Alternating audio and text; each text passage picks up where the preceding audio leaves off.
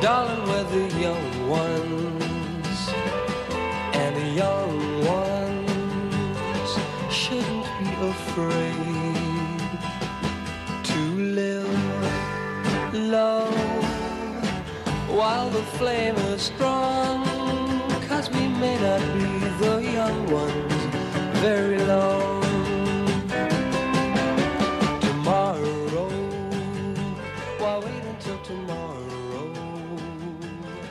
'Cause tomorrow... Hi everybody, this is Chris. Welcome to the 5th installment of the Young Animal Gathering. This week's a special one. We've got all 4 books in the Young Animal line, plus a special segment where it was a State of the Imprint address that we gave. We didn't realize that we were halfway through these first volumes, but I guess luck was on our side. We've got Mother Panic 5 and Doom Patrol number 5. Both of those originally aired on March 26, 2017. Shade the Changing Girl number 7. That one originally aired on April 9th, 2017. That State of the Imprint address, it's a decently long segment, and that one originally aired on April 16th, 2017. And then we'll wrap it all up with Cave Carson as a Psychedelic Eye number 7, which originally aired on April 23rd, 2017. This one's a bit longer. It's going to be a little over 2 hours this week, but we hope you dig the content, especially that State of the Imprint address. That was a lot of fun to pull all the data and give some off-the-cuff thoughts on, the first half of these initial volumes or initial season of Young Animal, even though we didn't know that was a thing just yet. Next week, we also have all 4 books, plus the introduction of our 5th book. That's the Bug, The Adventures of Forager miniseries. That one launches next week. And we hope you stick around for that. And we hope you enjoy this one. Once in every lifetime comes a love like this. Oh, I need you, you need me. Oh, my darling, can't you see? Young ones, darling, we're the young ones. The young ones shouldn't be afraid to live, love. There's a song to be sung, 'cause we may not be the young ones very long. Hey everybody, welcome back to the Young Animal segment. My name is Reggie.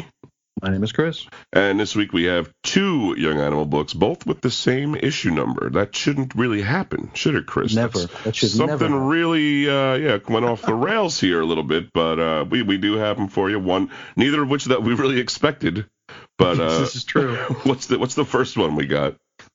Well, I figured we might do Doom Patrol first, but since we've been waiting so long, we might as well keep them waiting a little longer. We'll wait a little bit longer for that one. So we're going to start with Mother Panic. We're going to go from the sublime to the ridiculous, or back around. This is, Broken Things Part 2. That's right. Written by Jody Hauser with art by Sean Crystal and Jean-Francois Boulou. Or Boulou. Here we learn that once there was a boy who wanted to be a prince, and the fine folks at Gather House chopped his face up real nice so he might look the part, or something. At least that's what I'm getting from the image here. Yeah, he was messed up over at Gather House, yeah. They screwed him up good.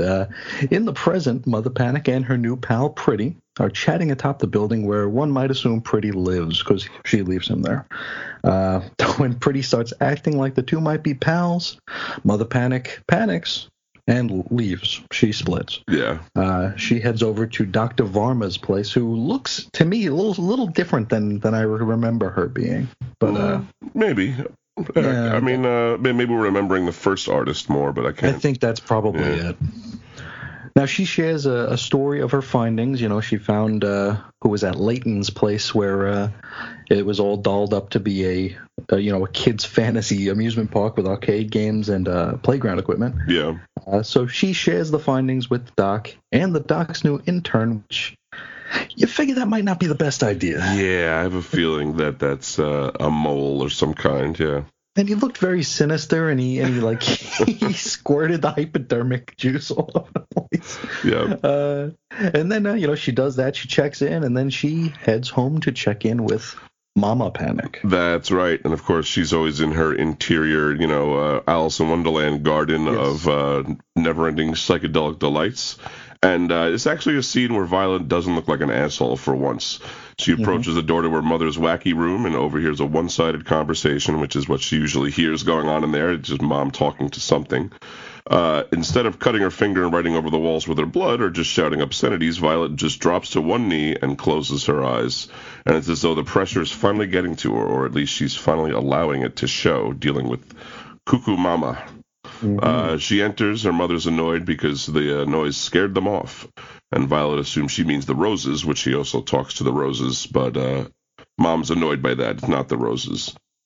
Mom thinks Violet's still in school, and Violet, she enables her to believe that, because what is she going to say? What am I? I'm actually a crazy hobgoblin riding thing, you know what I mean? Whatever. She even gives a little smile to it when her mom suggests that she's in school.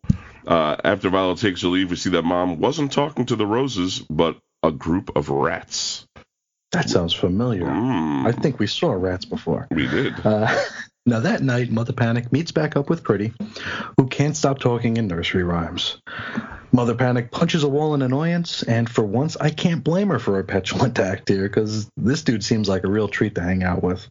Now they part company with Pretty telling her to meet him atop the Han building the following night. And of course, he also asks her for a date, because we cannot forget that every man in Gotham really wants to go for that ride. Yeah, of course. Yeah. Oh man, I gotta get with Mother Panic. Yeah. Yeah, she seems like a great date. What's under that chestnut helmet? That's what we want to know. Now Violet leaves and decides it's time for another distraction, and so she dolls herself up and hits the town. After KOing either a paparazzi or a pervert, she enters a club and starts dancing with a woman who looks as though she was infected by the Joker toxin. Yeah, it seems she's awfully thrilled to be there, but yes. Maybe she's just happy to be around Violet Page. This was a scene too that also kind of like I was like, what? Is this a character building scene? I guess, you know what I mean. Maybe, yeah. I guess maybe to encourage the idea that she puts on this vapid exterior or something, but as it is so far for me personally, Chris, the exterior and the interior life don't seem to have much of a distinction. You know what I mean? This is not really a Bruce Wayne Batman situation from what I can tell so far. Oh, certainly not. Yeah. But who knows? Maybe it's not supposed to be. Maybe she's just a club going girl. Anyway, as the night draws on, Violet has herself a bit of flashback to the time her old time at Gather House when she was a kid. And while she's in dream mode, she proceeds to beat the holy hell out of her date. In her thoughts, she's being watched by a nun who tells her she's a perfect candidate for the new program. The scene just ends here, which I guess we can assume her dilettante status buys her way out of any trouble. And we got to figure this isn't the first time something like this has happened, which was my impression also, that, she kind of gets over for being, super rich. But who knows? Yeah. Maybe this will come back next issue. She'll get a lawsuit or something. Yeah, maybe we will find out this broad is part of the Joker's gang or something. Maybe, yeah. She That's a giant smile. She looked real happy, I'll tell you. Now, the following night, Mother Panic, she has her meet and greet with Pretty at the Han building. He hands her a sniper rifle and points her to a window across the way. That's a hell of a Inside, isn't it? Inside it lays Layton's young son. He's sleeping in his bed. Pretty figures that a child for a childhood might be a fair trade. Violet doesn't even consider it. She just ain't having it at all. She breaks the rifle over her knee and tells Pretty to F off. And of course, as she or he leaves, he says, "This ain't over." I know, with the most typical line it could be. You know what I mean? Yeah. It's like, you haven't seen the last of me. So yeah, we dive back into flashback mode, back to the Gather House. We can't say for certain this is Violet having the flashback or just some exposition for the reader, but we do see Gather House back in the day, and either Pretty or Violet, they're very close. But I think that, you think you might see a little bit of breasts, like she's, a young teenage. But, I wonder if this is all part of the, maybe Pretty is a transgender, you know what I mean? I feel like it's purposely nebulous here as to who is under the knife here. But anyway, Violet or Pretty, they're laying on an operating table with a monster-faced doctors all around. I think it's Pretty, but I think they leave it open. Yeah. And one of the doctors doesn't have a monster face. Why? It's our old friend, Dr. Varma. Uh-oh. Oh, no. Mm. We jumped into a scene with Violet having some dessert with her mother. They surprisingly have a very pleasant talk, and we see Violet smile a bit more, which tells me that maybe this asshole persona really is a projection, but it's probably too soon to tell.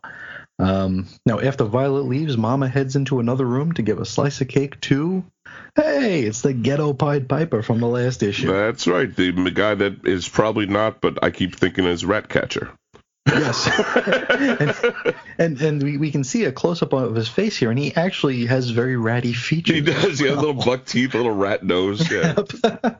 And, before we totally close out, there was a backup, and I think some lady talks to a blind guy in a diner. Yeah, I didn't really give a crap for this backup. No, I'm done with those. It's going on. Plus the Who's Who pages we've been getting that I really have no feeling one way or another. I think we've gotten those for the past 18 weeks. I feel like we see him so often. When we don't see him, I'm gonna be like, "What happened?" You know. I need to know what Team Carson is. I need to read this Team Carson thing again. But I mean, it's gonna get 2 pages. I'd rather them stick this back there than a lot of these backups. I have nothing for these backups at all. It doesn't. No. They're not doing anything for me. This one was less immediately offensive than the last one, right? It was sort of just like a little story. It wasn't the Scioli stuff, yeah. Yeah, but it was. Oh well, that was a different thing. But this is the one with the radio, right? With the. It wasn't. Yeah. So there wasn't so much of this. Of the straw man fella in there. Exactly. Yeah. This was more her talking to the guy, and there's a bigger story going on behind all this. But I don't care about the surface story, so I don't really care about the bigger story behind it. I keep waiting for it to kind of tie into Mother Panic somehow, but it doesn't seem to be coming close to it. No, except that they're occupying the same world. That's the same city. Yeah. But what did you think of this one overall? I'm torn on it because it's still not a book I'd be buying if I wasn't reviewing it. Mm-hmm. But and I'm going to go back to my old my old catch-all. I'm getting optimistic because we are seeing Violet's veneer crack. We are seeing her more as a human character. We're seeing her struggle with having to care for her mother. We're seeing that she does find a little bit of happiness in talking with her mother. Mm-hmm. But there is also she's still not a very pleasant person to see outside of that. But it could very well go either way. Yeah. The next issue she could be totally cool, or next issue she could be terrible. Well, I mean, the fact that she won't snipe a child is heartening. But that's a step in the right direction. But she makes that decision right after she blacks out and beats the hell out of a date from the club. Woman, so then you wonder, is it a wash? You know what I mean? Morally, it's almost a wash where it's like, well, you beat up one person, but you won't shoot a kid. I guess in the end of the day, it would keep you out of jail. Sure. Yeah, I'm really feeling the same way that you are, and we talked a little bit before this, is that we're learning a lot more about Violet Page, which gives us more of an understanding of, her motivations and even like her abilities. We're getting there. Still don't really understand them, but we understand that at least they were, fomented by the Gather House. But it's still not a character that we like. No. And that's, I think of, and this is something, just to make it real easy, when you think of an anti-hero character, like, say, the Punisher, there are a ton out there. And it's not my favorite character either, but this is someone who is a kind of a jerk and, a killer or whatever, but motivated by there's a clear motivation. Sure. And he does have a moral code, a distinct moral code. You know what I mean? But believe me, this is a point we could sit and argue all day. But that's the idea. Is the idea. Whereas this one, I don't get that. She just seems to be very narcissistic. It's a millennial Punisher. I think a lot of this is going to be blamed on the child. I mean, it already is being blamed on the childhood. And the Gather House thing, it's just such a trope, It is definitely, yeah. The school. That's kind of what's happening in Black Widow right now. Actually, I don't know why I keep talking about Marvel books, but it turns out she was raised in like an assassin school, and now all of her old classmates have been sent around the world, and she has to go round them up so they don't assassinate people. And you can think of a million stories like this. The kid, the school is brainwashing the kids to do X, Y, and Z, and but You know, I don't know if I would deduct too many points for originality in a comic book, frankly. not these days, anyway. Not these days, you know. Be like, glad you get. But the good thing is the story really does seem to be coalescing. The character, at least, much more than we left that first 3-issue arc like, what, who, what is happening? That was not good. Yeah. Now we are starting to get a clearer picture. So I say this book is improving. What score did you give it, Chris? I gave it a 7 out of 10. I think it's a more solid 7 than my last 7, but it's still a 7. I think I would really be the same place. I think you could probably nudge me on a good day up to a soft, like a 7.5, because it's you know, the nuts and bolts of it.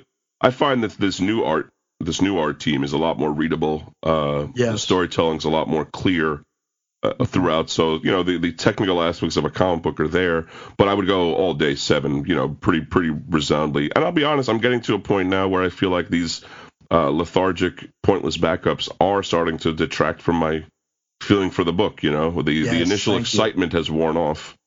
And I'm like, well, now you're just throwing away. It's only 3 pages. Realistically, it's not like half the book is being eaten up by this story I don't want to read. So I still wouldn't say it's you know, it wouldn't keep me from getting nothing it. We'd kill points for, but it is starting to wear on me where I'm like, well, this is just I'd rather see more Who's Who pages.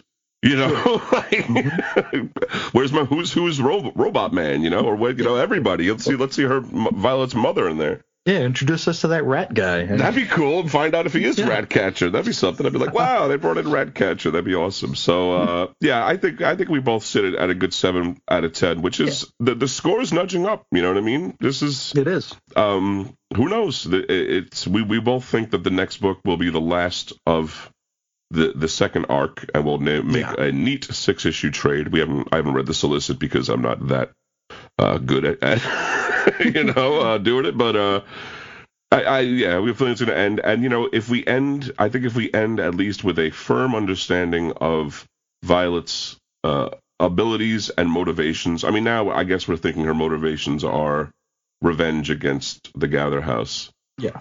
If we get a little more out of it, I think we could end this with saying this is a pretty, decent book serviceable. To get. Yeah. Mm-hmm. It's gonna appeal to a certain person, but every book in Young Animal. I mean, in a broad sense, every comic book. But I wouldn't walk around recommending Doom Patrol to everyone. I'd be like, you gotta be a little weird. But if you're weird, you probably dig it. Sure. Speaking of which.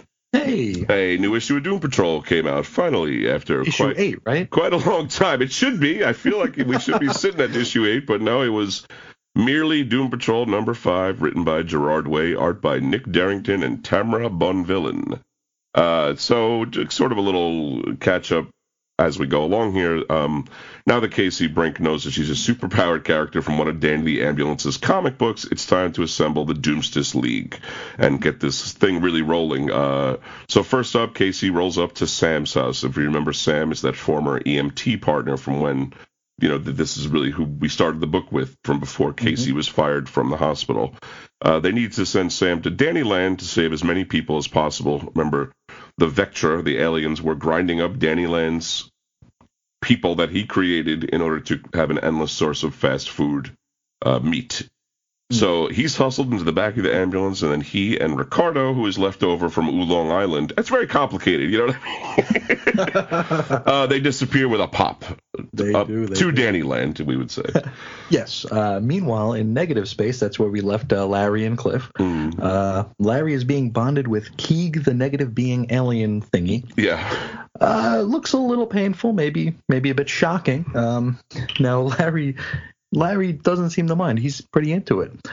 He says that we do accept, because they did offer him in the last issue 3 years ago.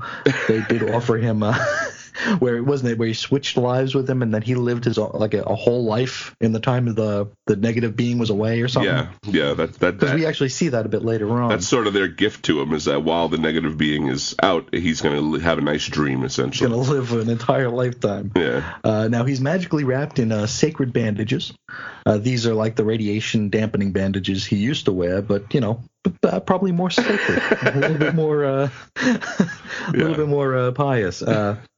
Now it's time for him to pick out an outfit, which is a great scene because he puts on this like an amalgamation of like every Negative Man outfit, even incorporating like the Rebus stuff. Yep. So we get like the old Doom Patrol uniform from the Drake Premiani days with the awesome D belt, the winter coat with the fur-trimmed hood, and the cat-eye sunglasses from when he was Rebus during the Morrison and Case run.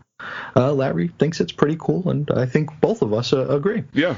Well, it feels very familiar, you know, and it's a good look Yes. for him. I like it. Which the familiarity might be hampering this book a little bit, but I'll get into that a bit later. All right. Now, all the Negative Space celebrates this wonderful union. That's right. And then just then, Danny the ambulance pulls out of a portal with a zack sound. Casey steps out, tells him to get in the back, and Danny's very happy to see them as well. He remembers them from presumably past volumes of Doom Patrol. Ricardo calls Casey over the ambulance walkie-talkie thing, or whatever it's called, says Flex Mentolo is dead and Dannyland is in ruins. There are not many survivors, but there's no sign of the Vectra. And Sam is doing what he can to save people. And I gotta say, I liked this, inclusion of Sam because it makes sense. Sure. You know, it's like, yeah, he's an EMT. He's a medic, yeah. Exactly. You know what I mean? Like it's fun. I don't know. I feel like a lot of times they would have said like, oh no, the planet's half dead. Let's reverse what happened, not try to save anybody. You know what I mean? Like don't even go into the saving people. So I dug that they brought him back for this concrete reason. Sure. So Casey explains what's going on to Cliff, but if you jumped on this issue, then I feel sorry for you because really, I mean, I was even going to do her recap, and I was like, please, if you don't know what's happening, then you need to go read 1 through 4. That's all there is to it. Casey tells them to buckle up. They're going back in time. And just at that moment, near Club Rash, a spaceman in a full spacesuit feeds of Casey's cat Lotion some white powder, and he turns into a humanoid cat and lumbers off. Sure. Yeah. What do you think it says on that mask? It's very... I think it says very, yeah. Yeah, we only really see it in profile, but it looks like it might say very, but it might say almost anything VER or something. We're not sure. Verp. Could be. But yeah, that was a very odd throwaway scene. I love these little like just these 1 or 2 page inclusions of just weird stuff. It's obviously gonna be something later, but yeah, for now it was like, well, okay, that was weird. Because I think the cat's on the cover of a book of a future issue. Well, that makes sense. Now, in the past, Danny the ambulance appears right at the moment he was first taken by the Vectra. So there are 2 Danny the ambulances in the hospital parking garage. The Vectra knew they were coming because of Casey's mutated evil father, Terminox. Remember him?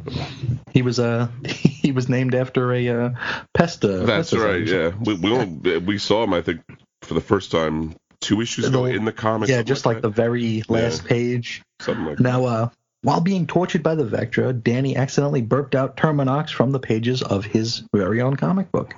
Terminox was able to create synthetic duplicates of anything using some original DNA and the Vectra's that meatless multiplier. Sure. But not exact duplicates. They are a little bit off. Yeah, I like the ambulance is like a no frills ambulance. It's just like, just like a box.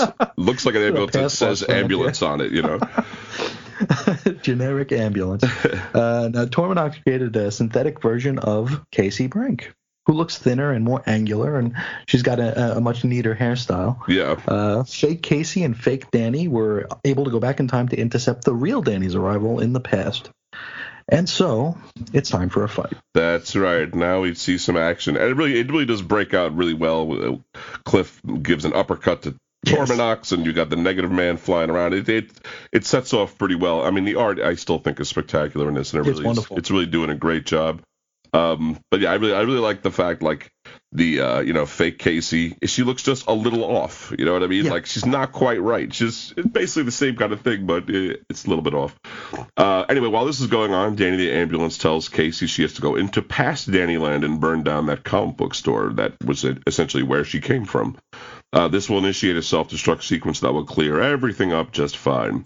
And the fight wages on around them. Cliff says, I don't know what you're planning. I don't really care. I'm stopping this malarkey right now. Terminox, after enhancing his strength with like a widget on the back of his hand, he kind of presses something. And I love he says, no plan, just evil. which is still sort of a plan, if you think about it. Technically, yeah. The plan, step 1, be evil. Step 2, repeat step 1, is essentially the plan. So Sam, Ricardo, and Fug transfer from the present Danny into the past Danny with Casey. They actually walk from the back of one ambulance to the other, which I like that little shtick. And their plan is to evacuate past Danny Land before the Vector can kill everyone by shoving them into present Danny. It's complex, folks. You gotta see it to believe it. Meanwhile, we see what Larry Trainor dreams of while Keeg is unleashing everyone, and it's a strange dream. He's dying in a hospital, saying goodbye to his family. It's quite touching, actually. Yeah. And then Niles Calder rolls in and says he wants to talk about something called the Doom Patrol. Something he's never heard of before. Now, back in the Awake world, Torminox is crushing Cliff's head mercilessly. Keeg socks him good in the gut, right through a wall, in fact. Evil Casey threatens sleeping Larry with a Vector gun. This is a good line. He goes, I bet if I kill this guy, that electrical pain in the ass goes away. Which is a pretty astute very accurate observation. Now, at that moment, Torminox's ex-wife and Casey's comic book mama, Gloria, steps out of the back of probably past Danny. I would think so. I would have to be, but yeah, it's not 100% clear. But one of the Dannys, we'll say. Yeah. And then we find out that Torminox is actually my accountant. His real name is Dick, so it's Dick Torminox, who does my taxes. Wow. Does he have got a weird goggles and pointed ears too? I don't know. Well, he did say that he's like, I can get you the most money back because evil. My plan is evil. Now, in past Danny Land, things are starting to look a little bit more intact. Flex Mentalo is laying unconscious on the ground, but he is alive now.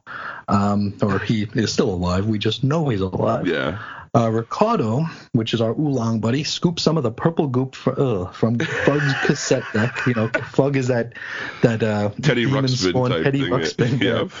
So he pulls this purple goop from the cassette deck and he massages it into Flex's chest. I just bet that works for some reason. I don't know why, but it seems like why not? Sure. At the Dannyland comic book shop, Casey dumps gasoline on everything, and Danny's speaking to her through these really ethereal-looking captions. I like this little. It was sort of like, I don't know, ElfQuest or something, like captions talking to her. It's like we're looking at the comic book page and we're living in the comic book page at the same time, folks. Casey throws a lit match from a Danny the Matches matchbox, which I also liked. Place goes up in flames and a bunch of pulsating comic book ideas squeal and kind of stream out of the blaze. It reminded me of those charcoal snakes you used to get with fireworks. I don't know. You know what I'm talking about? Yep. Yeah, you light them and they like not endlessly, but they just like repeat themselves. Out, yeah. And that's what this reminded me of. And it kind of, it wasn't like, I wasn't choked up, but I was like, what happened to all those other Danny comic books? You know what I mean? Obviously there was a world, of Danny comic books, and I guess we'll never see them, or maybe we will, and they'll be charred. I don't know. Yeah, and I liked how on like the wall there were like posters that would change from being like comic posters to ones that just said goodbye. Yeah. That was pretty neat. It was awesome. Yeah, I mean, you actually see some of the posters that we were really laughing at from the first time, and like they changed. They're reacting to what's happening. I really love this like living Danny world. It really tickles me in every way. So it's cool as hell. Absolutely, there should be an annual by it, but it probably wouldn't come out until 2030. Yeah, that's the problem. Now back in regular space, Gloria, Casey's mother, or yes, her mother, tries to reason with Torminox. She seems to imply that all can be fixed if they just make out a little bit. But before they can, evil Casey shoots Gloria's guts out. And then the Vector gun blows up next to her face. So all's well that sure. Thanks to Flex Mentalo, who is alive and transferring from past Danny into present Danny. Though I want to point out they are both in the past. Yes. Yeah. Now all of Dannyland is evacuating from past to present Danny's. And again, this is happening in the past. So it's a very complex stuff, folks. It is. This is quantum doomy physics here. Now Flex takes care of the remaining Vectra with one of his famous flexes, his hero of the beach flex, which is great because it's just like the Atlas, the old Charles Atlas ads where it says "Hero of the Beach" in the sky. And, you know, it was always Morrison when he made the character always made it kind of nebulous what that did. It seemed to just kind of fix everything. It's a fixie thing. Yeah. And here it just kind of like sends the Vectra careening. You know, they just get blasted away. It's just like, all right, job done. Sure. Now, Torminox cuddles a dying Gloria because her guts are everywhere. Mm-hmm. Casey goes and has a nice chat with her parents one last time. And her parents, they kiss and disappear into a brilliant flash of light. Yeah, and she says something at the end that I thought was interesting. Gloria says, "We'll be watching from a black hole, waiting for your light to reach us. Not a star, but a sun." Yeah, I don't know. I feel like that might be an important line of some sort later on. They're thinking a lodestone. Yeah, maybe. Yeah, possibly, yeah. Or who knows? It could go so many ways. But anyway, it was interesting end. And then at the very end, our last 2 pages, essentially it's Crazy Jane is coming back. We see... it's hard to explain, I guess, outright, but it's 2 of her personalities talking to each other. Talking about essentially saying that we're going to pull it together and get out there. And it looks like Crazy Jane's going to be bringing an atom bomb with her this time, and it's named Grandma. So that doesn't bode well. I like how they're all wearing tracksuits with a jigsaw puzzle piece on them, too. Yep. I wonder if we're going to see more than one personality at the same time. That might be cool, but you know, this book is full of twists and turns, and even though there's familiarity with that, like we were able to pick out that it's, you know, Crazy Jane or personality. Who knows if it'll even be Kay Chalice. Yeah. Could be anyone with multiple personalities, with these personalities in them. But we know enough about it to see it, but I think it still would be intriguing enough to a brand new reader. And then in the backup... That Oolong Island, the Keith Giffen version, it was like a second Crazy Jane kinda. There was, yeah. Who had the similar little rosy cheeks like this one did. Yeah. But she was like made out of porcelain, if I remember correctly. I think her name was Porcelain, in fact. But because she like shattered. She could shatter, but she also had multiple personalities, but it wasn't as many. As Crazy Jane. Like I think she was like a couple of people. I'd have to go back and really look at that, but there definitely was Porcelain, and it reminiscent of that. I mean, you know, that character Crazy Jane has had her iterations over the years, so it's hard to say what we're going to get. Sure. You know, pretty much everything really stems heavily from the Morrison case run here, but not every last thing. There's definitely a lot of nods to different parts of Doom Patrol, so who knows how that will play out. I'm definitely interested, though, in whatever it's going to be. The backup to this is just a page from a Bane coloring book, and then the same 2 Who's Who's pages we've seen all month, including that we just saw in Mother Panic, Team Carson and the Whisperer.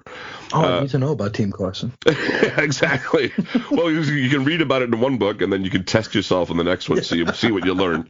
But again, 3 pages, and I'd rather see this than a lot of the other nonsense, the Tom Scioli crap. The Bane coloring page does nothing for me, really, but it's nothing offensive either. It's fine. Has Doom Patrol ever had a backup? Not a regular one, I don't think. Okay. But they've always had some stuff jammed some back sort there. of ephemera. I think they were the first ones. This book was the first one to do the Who's Who, and the other books didn't at first. They all had their own little individual backup, and over time, they've kind of just repurposed the Who's Who pages over and over again. But there hasn't been a running story, in the back of Doom Patrol. Thankfully, actually, they seem to write it longer than the other issues. It goes all the way up, almost up to the last page of stuff. So that's good, and that's definitely something I would say about this issue it was jam packed. Lots of stuff happened. A lot of stuff happened. It was not that this book was standing still, but this was like we go from what's happening to okay, this is what's happening now. The team is together, fighting is going on. We know the plot has been revealed. To be honest, maybe a little too much. It felt a little bit too much like 10 pounds in a 5-pound bag. And that's a good way to describe it. And the fact that we are introduced to Torminox and then he's dispensed with in the same issue feels a little bit like a padding type thing. You know what I mean? Even though I like that story, I like the idea, the implication of this this comic book past of Casey Brink. Like we don't find out why her father looks like a purple Vulcan or whatever, you know what I mean? Yeah. And I don't think we will. I don't think we should. It's all like implied. These are all comic book stories that had happened.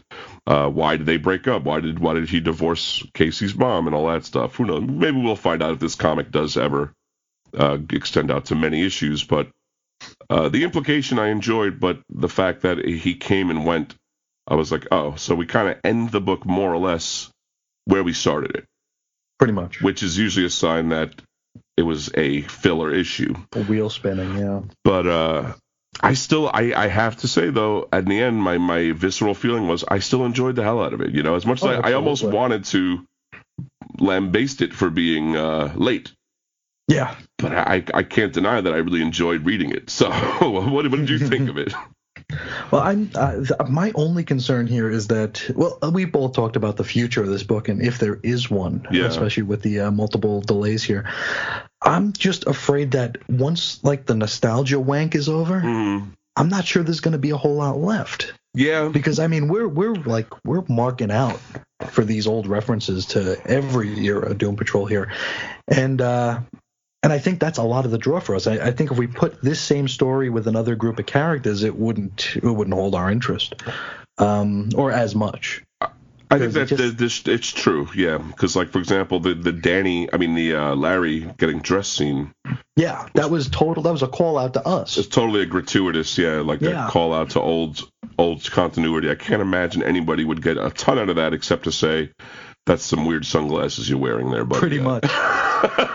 You're wearing ladies' frames. Yeah. But at the same time, like, you know, the new characters, Casey and Fug, this kind of this iteration of Danny, the, you know, all omnipotent god, I'm enjoying that too. You know, sure. It's always the question, like, the new reader, that's never going to be us. You know, we can't be the new reader, so we don't know what the new reader thinks, what they might think of it. But you're right. It's you know, the nostalgia will wear thin after a while on anybody, and you'll be like, all right, well, now I want a story. But this is the opening arc, and again, seem like, what? Oh, go ahead. I was going to say, this seems like the most vocal anyone's been about Doom Patrol, like, ever, in a good way. Yeah. Because I know when Byrne took over, it got pretty vocal, but it wasn't positive. It was not positive, yeah. And people didn't go crazy for the Giffen. No, it kind of flew under the radar because it came out in the middle of Blackest Night. Oh man. And like a lot of the backups were Blackest Night because it came with like a Metal Man backup at first. So it was one of the overpriced books at the time, but it was great. I enjoyed it. I know you enjoyed it, but it did fly under the radar. It didn't get a whole lot of press. But it seems like the book has almost got like a cult of personality around it now, where it's like people are like really freaking. It's like, oh, it's a Doom Patrol week, and it's like, well, you never cared about it before. And once if it gets on schedule and there's not as much of a fervor for it, I think it's gonna, its social media score will drop a bit. But I'm really enjoying. I don't want to sound like I'm not enjoying the book because I am a great deal, but it just seems like it needs to find that balance between fan wank and story. Yeah, it may. I think it still is poised to do that. I mean, presumably we have one issue left in the arc, and then that's your chance to start with, new stories. No more of this. I mean, here we're getting the band back together. So there's a little bit of long-term fan service. I can only hope that more or less ends now. The band is together. And the delays have not helped. That has been horrible. Yeah, I'll be honest. I think we'd feel a lot better in general if we weren't having to justify this book's delayed. I mean, I definitely am telling people now, if you haven't read it yet, wait for the trade. There's no point. I can't even say I know exactly. I feel good about when issue 6 is coming out. It's supposed to be next month, but I have no guarantee for that. So definitely, if you're just listening and you haven't bought this yet, I say it's a worthwhile read. Wait for the trade. It'll be out probably in early next year or something. And hopefully it'll get back on track after that. I have not looked at Solicits into the future. I know they have issues planned, but hopefully, I don't know, maybe Gerard Ways, whoever needs the help, I hope they're getting it and can get this thing going on a regular schedule. But for me, I had to say, after all this hemming and hawing and what might be, I just enjoyed the heck out of it. I really thought it was great. The art is really just awesome. Phenomenal. Really well carefully drawn. I had to give it a strong 8 out of 10. Certainly, yeah. A strong 8, weak 8.5 for sure. Yeah. This was another great issue. It just took forever to get here, and all the stuff that I've already said. Yeah, but what can you do? However, there are Young Animal books coming out in the near future. Maybe, we hope. Next week is supposed to be the Doom Patrol #1 Director's Cut, which we didn't get. I don't think we don't have that. So Okay. I have to double check. I might be wrong, but I don't think we did get that. So we won't be talking about it, or maybe I'll take a look at it and we'll just mention it lightly, just to say what's in there. Yeah. But there wouldn't be much to say. If you want to know, what we thought about Doom Patrol 1, go back, listen to that episode where, whatever week that came out. The following week is Shade the Changing Girl #7, which I'm really excited for. That's the beginning of the new story. Yeah. That book's also, all of these books now going into their second arcs, in a way we're going to see what are you really made of, Yeah. You've introduced us to the characters, you've given us the setting. That's always kind of exciting. Or has the potential to be exciting because it's new. Sure. Well, now it's not new anymore, so we'll see where it lands. Not to be, I don't want to sound negative. I could be great. We have no reason to think. I'm excited as heck for it, but this will. We've been around the block once or twice. Exactly. Yeah. Now we're no longer looking at a brand new car. We're looking at something with a cigarette butt hole in the seat and French fries under the driver's seat. Exactly. So we're going to probably judge it more on its merit, but I have no reason to think it won't be good. We enjoyed the heck out of that first arc, so super looking forward to that. But assuming those come out, and until then, I think that's all we got for him this week. Anything else for him, Chris? No, I think that'll do us. Well, until next time, folks, I want you to keep it young and animalistic. See ya. Welcome back. Your dreams were your ticket out. Welcome back to that same old place that you laughed about. Well, the names have all changed since you hung around. Once in every lifetime comes a love like this. Oh, I need you, you need me. Oh, my darling, can't you see? Young ones, darling, with the young ones. The young ones Shouldn't be afraid. to live, love. There's a song to be sung, 'cause we may not be the young ones very long. Hey, everybody. Welcome back to Young Animal on the WeirdScienceDCComics.com podcast. My name is Reggie, My name is Chris. and we have a new Young Animal comic book this week for you. It is Shade the Changing Girl #7, and this turns over a new arc, or maybe it is, a break between arcs. Yeah, it might be a bridge. This is, we even have a different artist this time around. Shade #7 here, Dance Me to the End, written by the same writer, Cecil Castellucci, with art by Marguerite Savage. I really like the art. Yeah, it's cool. It looks good. It was very good. Now, we open up on a young Loma being adopted by a pair of waspy-looking Mettons. We learn here that Loma's avian parents failed what they call the parenting test. We also learn that these avians, which, they are those bird-like creatures that Loma is part of, they've got a reputation for both roaming and taking things to make their nests. Now this... Very, very birdish. Now, this is clearly a flashback, so we pop into the present, and we find that this flashback was narrated by Shade as she is explaining things to her new pals, River and Teacup. They're out shopping, as tonight is the big winter dance. Back in the flashback, we get some moments from Loma's childhood and early adolescence, in which she lives up to her avian heritage by roaming and collecting things. Though, without the need for a nest, I think we can just say she's stealing. Yeah, she's doing what so many teenage girls do, is steal a lipstick, steal a whatever. I don't know what that's all about. Yeah. But anyway, in the present, over a lunch table, River asks Shade if she feels the need to run away, and she answers in the affirmative. She leans back and thinks to herself, who needs friends when there are places to go and music to hear and beautiful shiny things to steal? And as she's leaned back, we can see there just might be something growing in her belly, which was sort of implied at the end of the last issue. So obviously that's going to come to something later on. They asked why she wanted to come to Earth, and so she explains her exposure to the Life with Honey television program, and there is a backup in the end of this book that we will get to when we get to it. Now, in the psychedelic changing room, which is really psychedelic, I'm not Mouths, sure. yeah. It's really crazy, and I'm not sure if it's Shade made it psychedelic or if it's just like that. You know what I mean? Maybe it's just one of these, this modern fashion. I don't get any of it. Places, exactly. So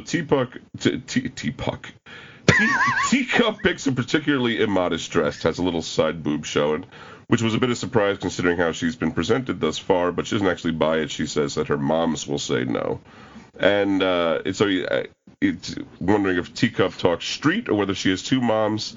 Considering it's 2017, I'm going with the latter option. Yeah. Now, we flash back again to Loma at school. She's kind of an outcast, or at least, one of a group of outcasts. Mm-hmm. One day she sits in a lecture called Earth as Muse, which is given by none other than Rack Shade, with a giant hole in his face. Yeah. It's like that odd psychedelic paisley is covering his face. It's that thing that denotes madness is his face, that weird circle within a circle. Mm-hmm. Now, this further ignites her passion for the planet and Rack himself. She attempts to join the MVEST program. The woman behind the counter at the ministry looks a little bit like that Hellboy's sister from earlier issues. She does. But it might just be a coincidence. This is a different artist, so we don't know. It's not exact. Now she goes to a Rack Shade book signing where she is told by the man himself, Earth is cool. And Earth is not cool. Whoa, deep, bro. Now, Loma returns home to the televised news that Rack Shade has disappeared. So in other news, nothing. The reporter also mentions his being cleared of murdering Melu Lauren's parents, which is a reference actually back from the Ditko days. Wow. Melu Lauren was Rack's girlfriend who followed him to Earth. Interesting. Yeah, it's a real deep cut. I mean, this thing right here connects it. Yeah, definitively with earlier iterations of Shade. Yeah. Now, from here, Loma becomes a bit more fanatical about Earth and collects as many artifacts from the planet as she can with whatever money she can get from the stuff that she steals, basically. Yeah, and to be honest, some of the artifacts are of dubious veracity, but I'm sure that's a chunk of rock from Earth. Just take it. Exactly, but you takes what you can get, I guess. Mm-hmm. Back in the present, the trio head home, and before Shade enters her house, she decides to share her bucket list with her friends, Teacup and what the hell's his name? River, sorry about that. Some highlights include that she wants to meet the actors from Life with Honey. She wants to visit the pyramids, fight a minotaur, ride a dinosaur, and she also thinks to herself how she's come to accept her new friends and feels they're part of the same flock, but she wouldn't dare tell them that aloud. And it's funny because Teacup is like, yeah, you can do most of this except for the mythological stuff and the animals that are extinct. We can do the rest of that. I wonder if I guess you count the Life with Honey actors as extinct, right? I would think that probably, yeah. Maybe you could visit their grave sites, yeah. Anyway, back in a Metin flashback, we see that we watch as Loma bounces from lover to lover until she can find one she can relate to. Enter our gross tentacle-armed and panda-faced pal, Lapuck. The flashback ends with her asking if he can get her access to the MVEST after hours. And with the new artist here, it's very clear that he's got these nasty, disgusting tentacle arms. Yeah, that was not 100% clear to me before, to be honest with you. But somehow it really does show more of it. Although we're seeing more of him than we have, I feel like, here. Like, we haven't seen a lot of his full body, but I guess, it never really read across to me that way. Yeah, we never saw him post-coital or anything, so we do get to see his saggy body here. Now, back in the present, the girls and River are getting ready for the dance. All three hope to find a boyfriend. At the dance, Shade gets pulled away by Wes, and River and Teacup dance for a bit.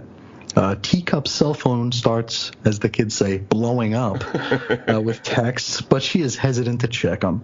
When she finally does, it's a reminder to be on the dance floor at 8:25 p.m.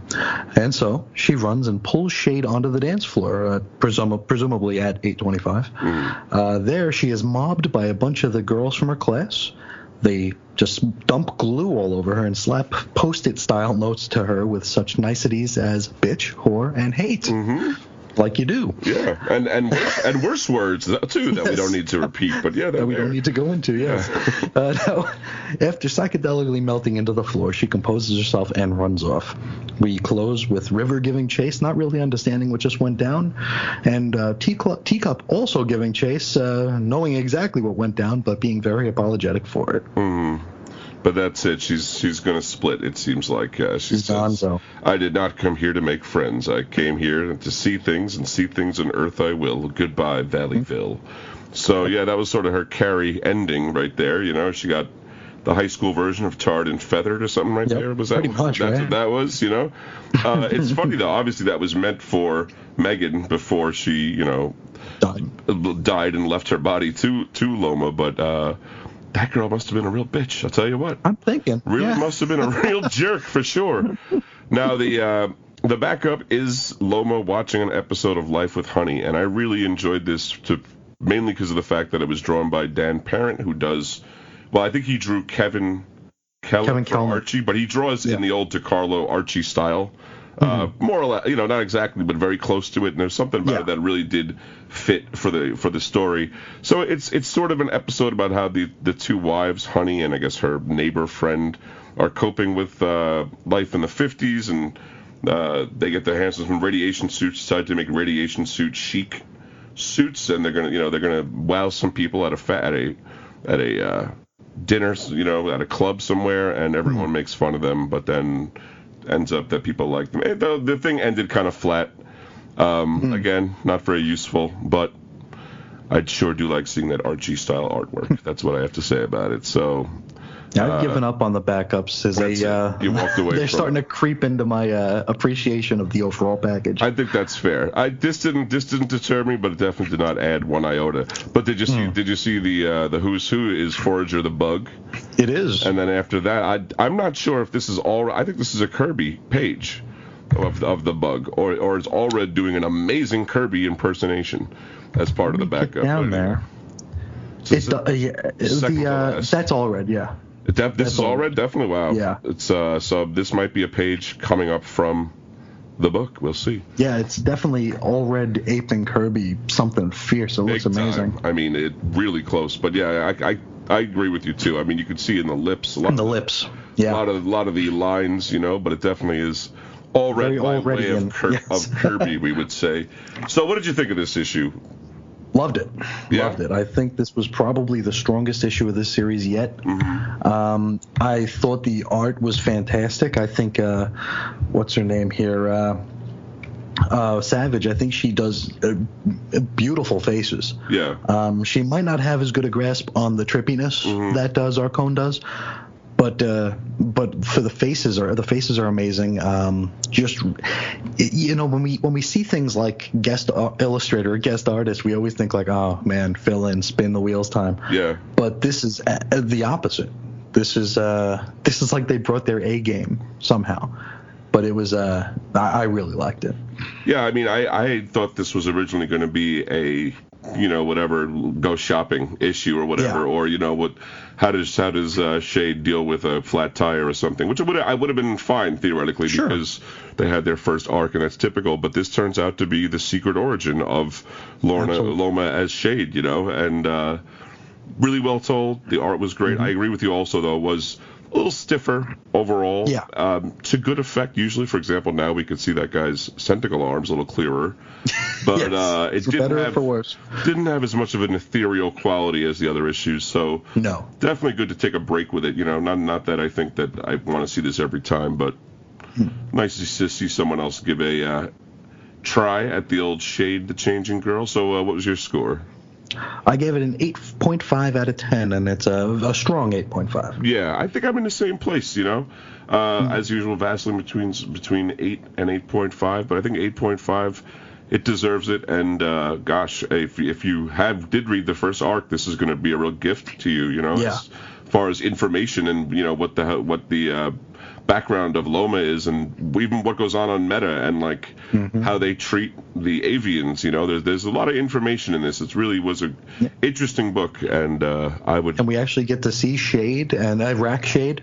In a sense, if you can accept that his face looks like a circle, that's fine. A little distorted, yeah. But yeah, you do. You see him. And there is that the tie to the original Ditko continuity. I mean, I wonder that's if incredible. I wonder if they'll mention that he was part of the Suicide Squad at some point. I mean, it's wow. There's just it's just really cool that this is actually in continuity. Yeah, they did their homework, and it's nice to see it come into fruition. So definitely a whatever thumbs up, whatever you want to call it. You want to call it an animal tail up? I don't know. Yes. I made that up. There's no news. I looked for news. Nothing to say really this week. Nothing. Bug is still coming out in May, so when that comes out, we will talk about that.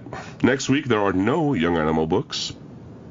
We will have to pick a year and talk about it, or talk about something else. Maybe Chris can. He's had some school issues lately. Maybe you want to unload on the listeners, Chris, next week? Yeah? You want to unburden hear yourself? about my trip to Indiana, yes. Longest Young Animal segment ever. It might be. Week after that, though, is Cave Carson's Cybernetic Eye #7, which continues...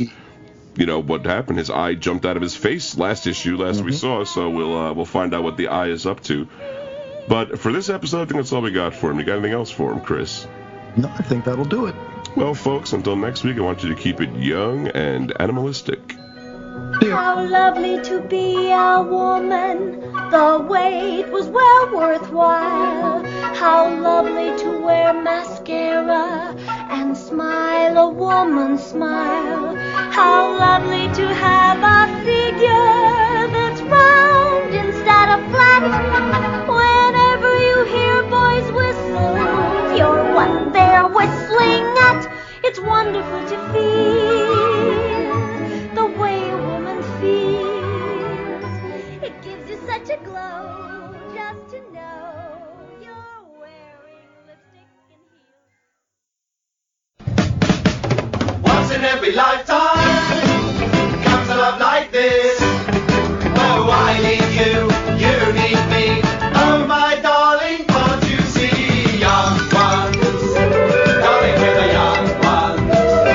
The young ones shouldn't be afraid to live, love. There's a song to be sung, 'cause we may not be the young ones very long. Hey, everybody. Welcome back to Young Animal. I am Reggie.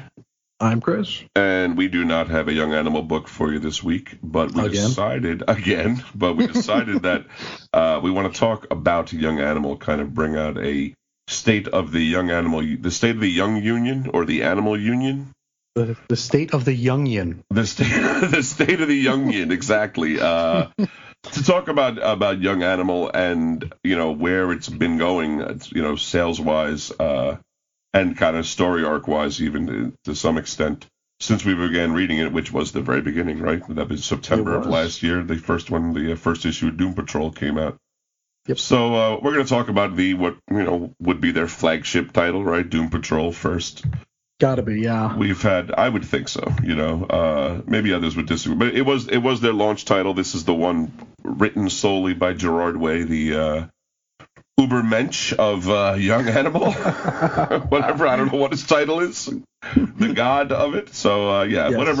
whatever the case. But we're going to start with Doom Patrol. There's been 4 issues out so far since September. This one's written by Gerard. Well, this is going through February because we're doing that's the last that we have sales information. Sales figures, yeah. Okay, so most recent. The September stuff from through March, February. Yeah, we're not going to have, but yeah. So from September to February, they've had 4 issues, written by Gerard Way, art by Nick Darrington. This book has yet to conclude its opening arc, which puts it in rare company among Young Animal books right now, because all of them have concluded as of now their arcs. Actually, no. Oh, that's true. Mother Panic did too, and they're about to conclude their second arc. Yeah. So that is kind of weird. It's introduced some new characters that I've enjoyed them. Casey Brink, Terry Nunn, and Lotion the Cat, as well as her EMT guy Sam. It turned out to be a a character that we thought was a throwaway has come back in the most recent issue. And the Oolong Island guy too. Yeah, he's Ricardo. He's kind of hanging around. I thought we wouldn't. It's weird. I guess you don't know who's going to be permanent, and frankly, we still don't know. But we still don't. It's cool that these guys still hanging around. Although the delay between books makes it difficult to build up steam for these new characters. You know what I mean? Like, you constantly have to kind of jog your memory or go read the last issue, which is something a little tough for Chris and I, because we get, these comps. I don't always have the last comp. I delete them over time. I still have the issues, but I mean, it's just we do so much reading. Yeah, exactly. You know what I mean? Like, do I have to reread? It's like, if I have to read 3 issues to read the new one, well, you're not really doing me any favors, I think. Exactly.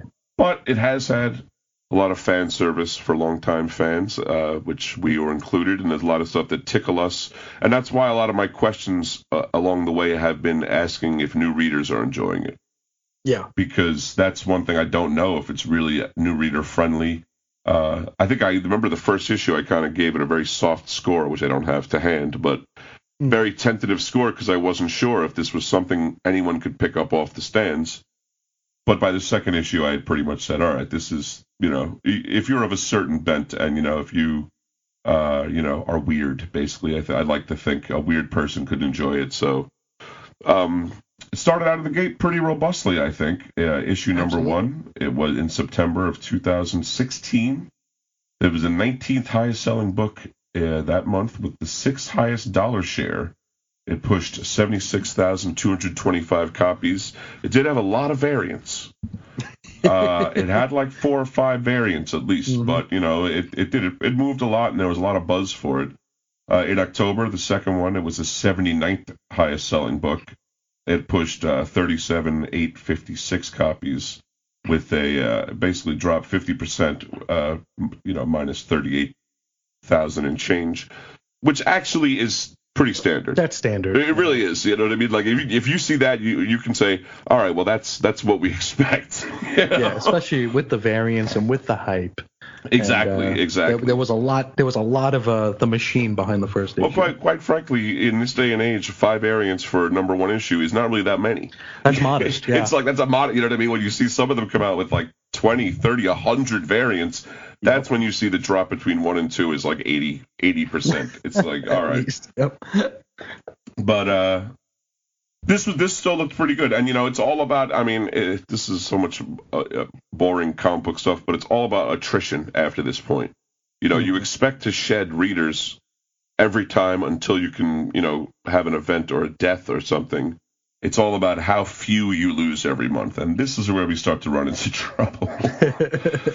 In November, in issue number 3, which I actually said was my favorite issue of the year, I loved it. That was your 10 out of 10, yeah. Yeah, it was 96 highest selling of the month. Not too bad of a drop. Pushed 30,000 and change with a deficit of 77,16 copies, and that was just they lost 20%. Not too bad, but then December there was no Doom Patrol. And it's just slipping down pretty precipitously, I would think.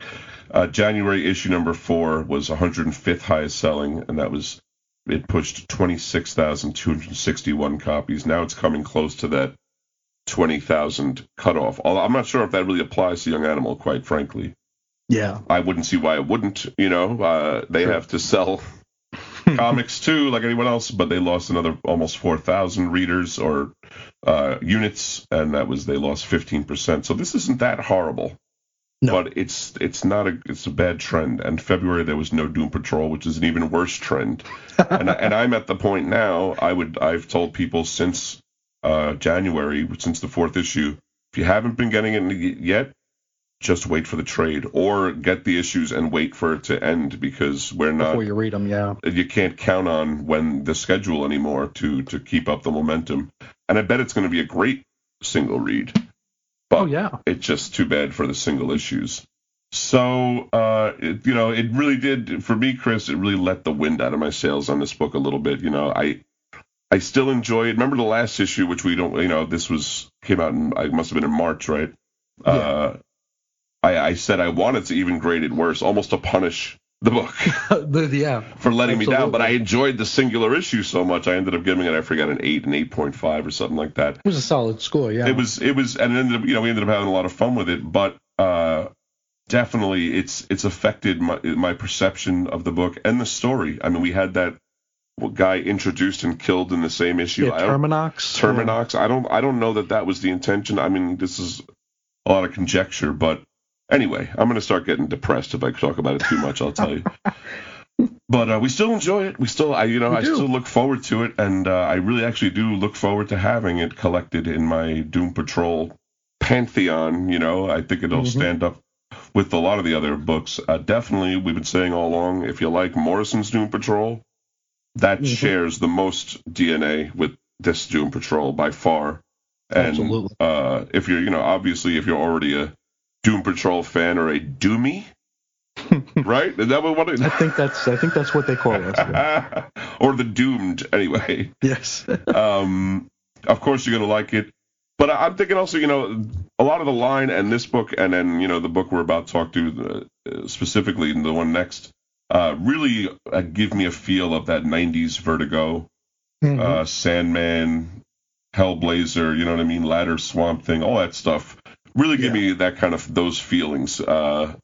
So it's books like that. If you like that, it's if you are sick of the capes and tights and you want to see something else comic books can do, I think Doom Patrol is a good place to look. But I would say issue 6 is supposed to be coming out imminently in a couple of weeks. So get the whole thing, read it in one bang, and let us know what you think of it. We would love to. Absolutely. We would love to know.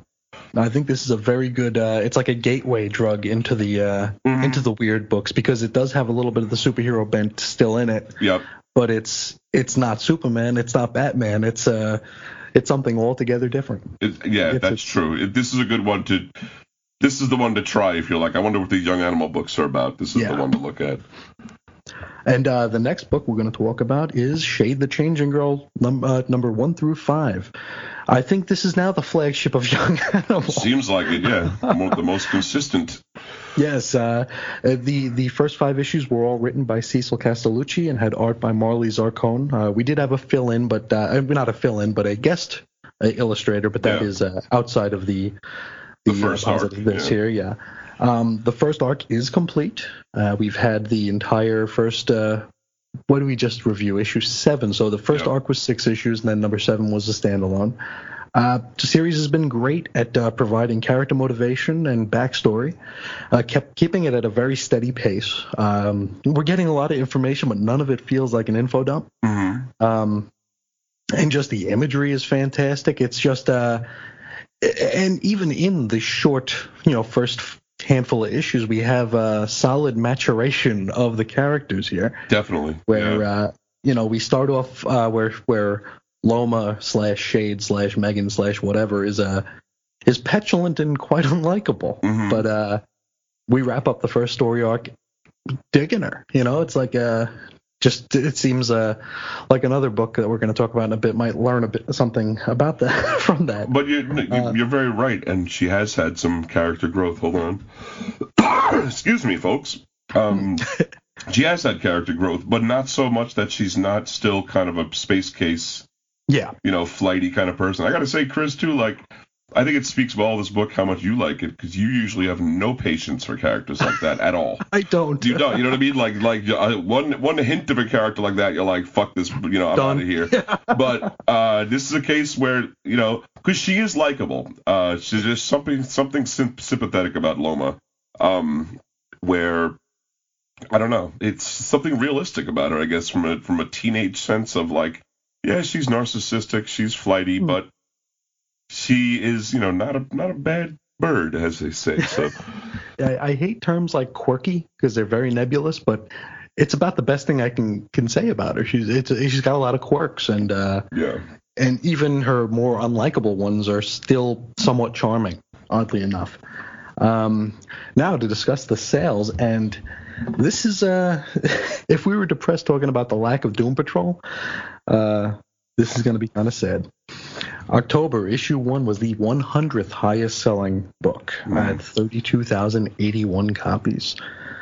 We drop quite a bit in November. Issue 2 it was the 135th highest selling with 19,526 copies. Dropped 12,500, 39% attrition. So that's kind huge. I mean, that's still the 1 to 2 drop. Yeah. But I know that Shade didn't have as many variants, and it's still it didn't start as as high as we might have liked either for it to have this amount of a drop. It's really kind of spooky. Yeah, because it dips under that 20,000 issue. December issue number 3 was the 151st highest selling with 14,397 copies. It dropped to another 26% of its readership. January issue 4 was the 169th highest selling. It sold 13,536 copies, dropping another 6%, which it may be a sign that it's leveling out. Yeah. But then the next month, February's issue 5 was the 172nd highest selling at 11,000, almost in the 4 digits, 11,670 copies, dropping another 14%. Pretty bad. I don't like the odds. No, I have to agree. Yeah, I couldn't see if it keeps going like this. There's no way they're gonna go past the second arc. You know what I mean? I can't see it. I don't see how they could justify it. And it's unfortunate. It is. This is a cool book. It's definitely a unique. And again, you have to find the right audience. But that audience, we like it. That audience must be out there. Sure. There are weird people out there in the world. So and this is a book that I would be okay with. Probably my teenage son or daughter reading, I would think. You know what I mean? I don't know. Yeah, it's not gratuitous. Yeah. It's not like another book we're going to talk about in a bit. But a little bit of curse words. A little bit. What I mean? But nothing too crazy. And teenagers use curse words. And sure. But the angst to me seems real. It seems authentic. Yeah. It seems like an earnest kind of character, and I approve of the whole setting and whatever. It's even the way the most recent one, this issue 7, ended. Both of us had we had like a little bit of a feeling about it. You know what I mean? Just like, oh man, it's too it can bad. Actually evoke a genuine reaction. Yeah, so that says a lot for it. So yeah, I'm not thrilled about this. I can't see this unless something juices the sales up. This one's probably not long for this world. And if it does finish out its second arc, it will be the graciousness of DC Comics. It won't be just letting them do exactly. it. Yeah. That's all, just to get the second trade complete. So that's too bad. Because when they first announced the lineup for Young Animal, I saw this one and I kind of rolled my eyes because. The whole thing about comics lately has been diversity. Yeah. Whether it's organic or forced, it's like, oh, we have Shade the Changing Girl. What? It's like, hey, guys, are you mad yet? And it's like when I saw that, I was like, okay. And then we tried it, and it was fantastic. I just wonder if other people are just so tired of the forced diversity that maybe they've been scared to pick a book like this up. You might have a point there. Yeah, it might be people looking at. I mean, as you pointed out in the Shade the Changing Man run by Milligan, he is a girl for a while. He does turn into a girl for an extended arc. It's not like it was impossible. Yeah, and it's if you're already a fan of the character, I would think that it wouldn't be anything unusual for you for a reader to look at it all. But sure, possibly you could have something there, and it's too bad because. It's not like that, you know what I mean? I'd say, I'd say the things that it's preachy about have to do more with, teenage relationships. If you can even call it preachy, but it definitely not has, really. But it definitely, it shows bullying and it shows, victims of bullying. But I guess that's just high school life, and whether that's close. Yeah, that's the reality of life. Yeah. Yeah, and like you mentioned earlier, if you're a fan of that early Vertigo or even the proto Vertigo, I think you'll dig this book. Yeah. This is definitely, if you're a fan of the original Shade the Changing Man, even though they don't have a whole lot in common outside of, the Madness Vest. Yeah. I think you'll dig this. It's definitely written in 2016, 2017. but it's still very, very good. I would also say that the storytelling though is a little like ethereal. It is. And possibly if you've enjoyed books by J.H. Williams like Batwoman or what the hell? Promethea. Yeah, that's a good one. Like as far as style of storytelling, because it's not difficult, but it is unusual. It's the same Green Lantern book where everything's in its slanted panels, just what I mean, up in all stacked up in a row. It's you have to see it to believe it. I can't really explain it, but it takes a certain mind, I think, and a lot of the people that listen to our segment that have tried it, I think all of them have come away liking it. I don't think we've had anybody yell at us for recommending this exactly, one which is something we fear all the time. It is. It's like, oh man, this dude spent $4. Yeah, exactly. Especially for these books, like, oh god, I almost want to give them a money back guarantee, but I do want to make it clear we do not offer a money back guarantee. Anyway, so that's sad news. But next week we have Cave Carson has a cybernetic eye. 1 through 5, or are we just cover 4? No, we got all 5 right here. Yep. And that also did just finish its arc, but we're not going to handle that 6th one. Written by Gerard Way and Ron Rivera, art by Michael Avon Oeming. Opening arc has concluded with a cliffhanger to the point we even said, like, is this really the full arc? We're not. Yeah. This might be a fabled 7-issue arc. It does happen sometimes. This was a great reintroduction to Cave Carson, and for us, it was a introduction. It's so weird because now that we read Cave Carson, I see him everywhere. He's popping up everywhere. Exactly. I'm like, how did I not? It's like I know about these comics. I've read some of these, and I just a character just totally glossed over my whole life. I have no idea why. It's now like he's a forgotten hero. I guess he was blanked from our minds. You know what I mean? Through hyper bleed or whatever the hell. Anyway, but we don't know for that reason how similar this is to the Silver Age characterization. Although doing research, they brought a lot of his trappings. You know what I mean? What's that one guy? Jay? You know what I'm talking about? Who works for EDX? He's like he was from part of his team. He was one of the challengers, and like there's been some references. Obviously, Wild Dog wasn't there, but the Mighty Mole was all part of that. So there's connection to it. We just don't know anything about it. And speaking of Wild Dog, he's great in this book. He's awesome. When we it was funny when we first saw him. Wasn't there something else happening? Wild Dog had just shown up in Arrow, I think, on the TV show. But didn't he show up in the comics too somewhere? I can't remember. He was there. There was a gang of guys in Wild Dog jerseys on the cover of Green Arrow Rebirth. But right. I haven't read it yet, so I don't know if he's actually shown up in that or not, or if it was just a call out. I don't know how it was used, but I remember thinking to myself I was like, I wonder if this is going to cause any friction, inter-office friction, and frankly, we still don't know if it did. But I love the way Wild Dog is used in this. He's also become a sympathetic character in his own right. Last issue, we got to learn a little bit more about his crappy upbringing, and for a book that's chock full of action and monsters, you get a little bit of characterization in there now and again. It's almost like people know how to write comics sometimes. Go figure. This one is also not on a good trajectory, folks. I feel like we're giving people the bad news about their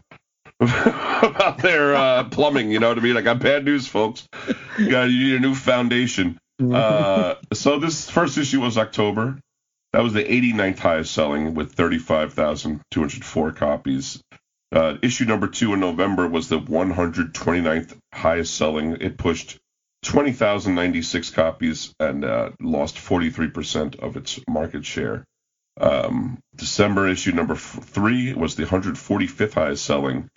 Now it's pushing 15,232 copies. I mean, it's sunk below that, and really even the last one, it's only moving 100 copies over that magic 20,000 mark. Yeah. Now this book does go for $4 though. I don't know if that puts it in a different.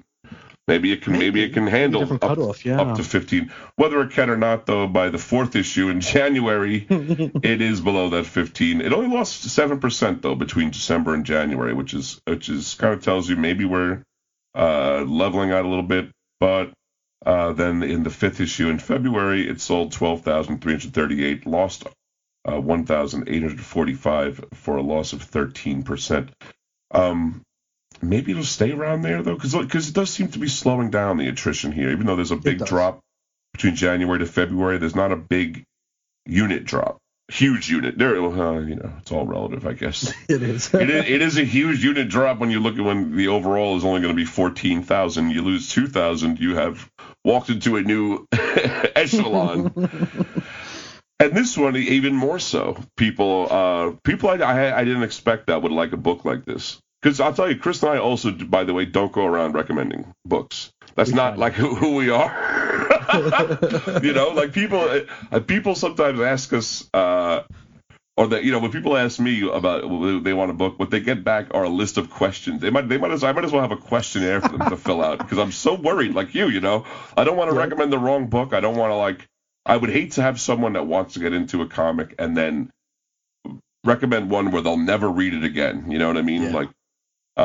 But people from listening to our segment, they've picked this up, and a 2 of 1, they've all come back to say they love it. Liked it. A couple of them, it's become one of their favorite polls of the month. So this one is a kind of more straightforward, I think, as a comic, as an action comic. Sure. But it's the art, I think, that pulls it to out of the center. Would you think so? Yeah. And the art was something I almost always have. Whenever the art is a little bit different than usual comic book art, for the first issue I'm a jerk about it, and then I warm up to it by the third issue I'm right on board. Yeah. And I love the art now. I think it's great. It's great. I love the way he renders everything. He makes some storytelling decisions on the last issue that was so good. Remember going through that monster's with body, the segmented monster, and the way they were rendering Cave and gang their hallucination, but very subtly.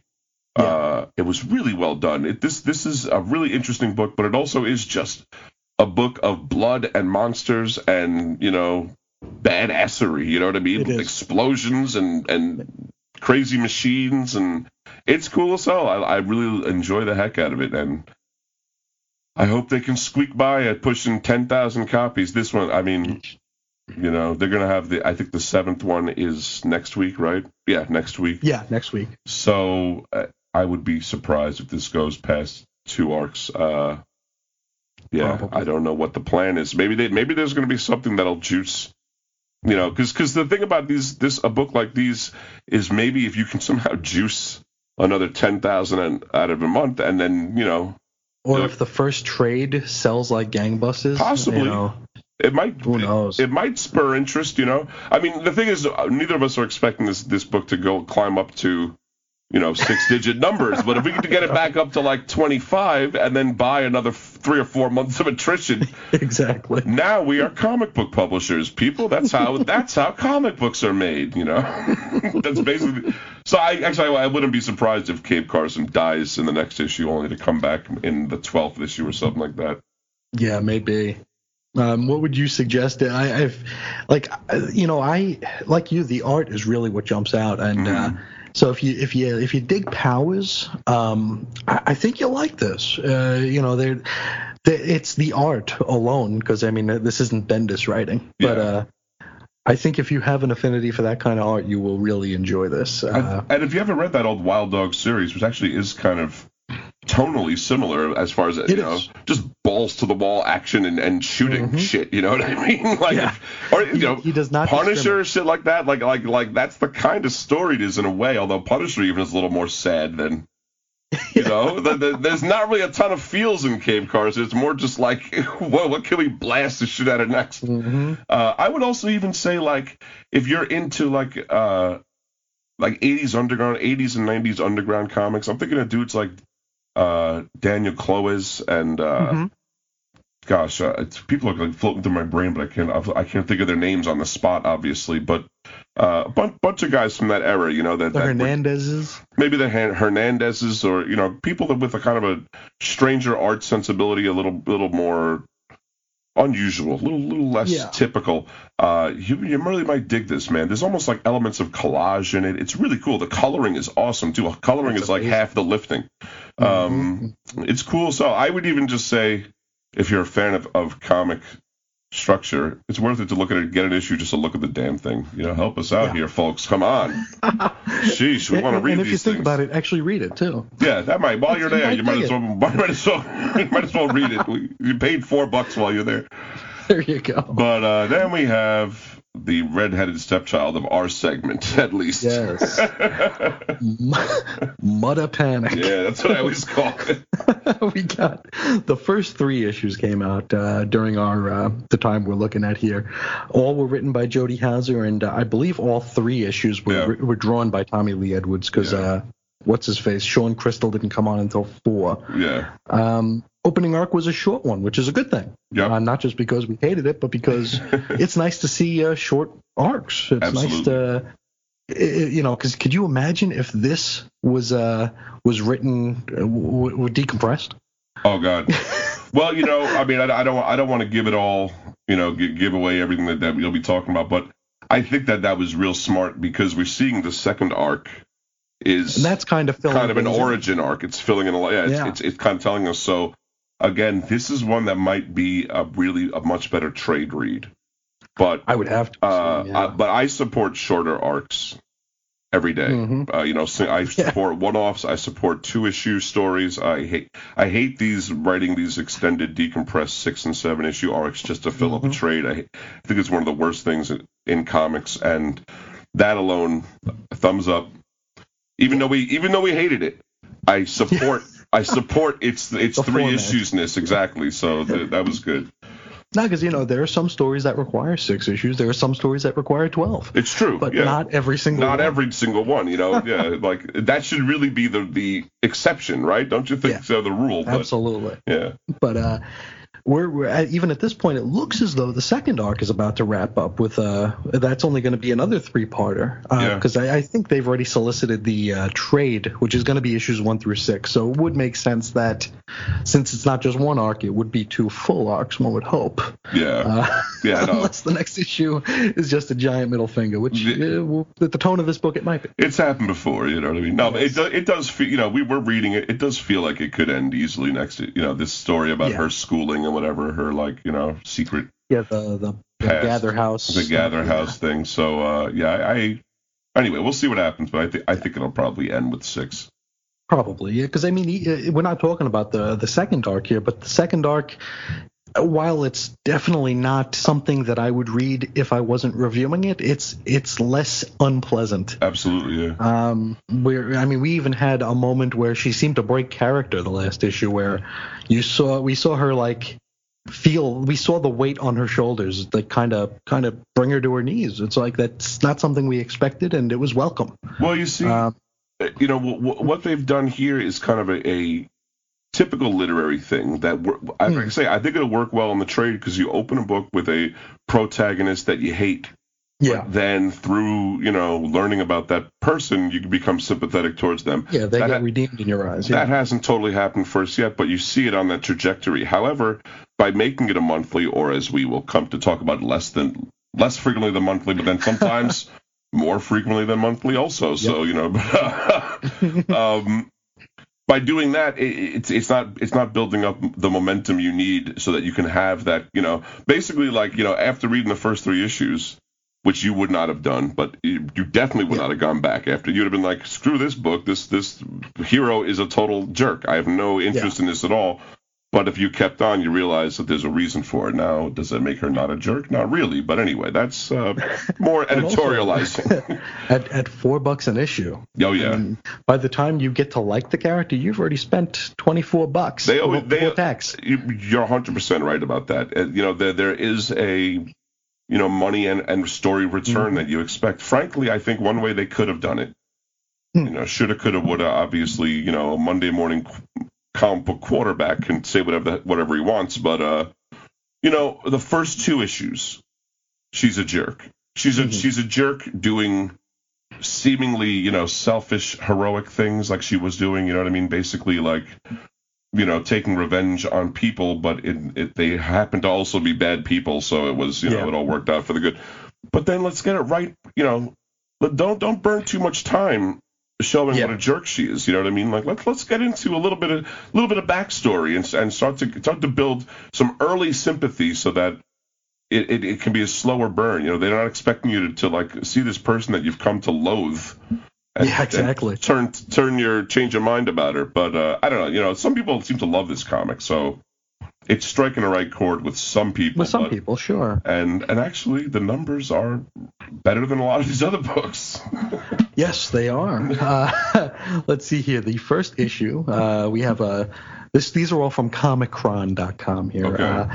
November, issue 1 was the 64th highest selling with 40,990 copies, which I think is the second. Is that the second highest launch? Yeah, it looks like it. Yeah, it is. This is the second highest launch, and maybe it was excitement that we're actually getting a brand new character. Possibly. That's why I was looking forward to it. It really was. It really was something we were like. It could be anything. It could be the best book of the line. It could be the worst book of the line. It turned out to be the latter, but we really didn't know.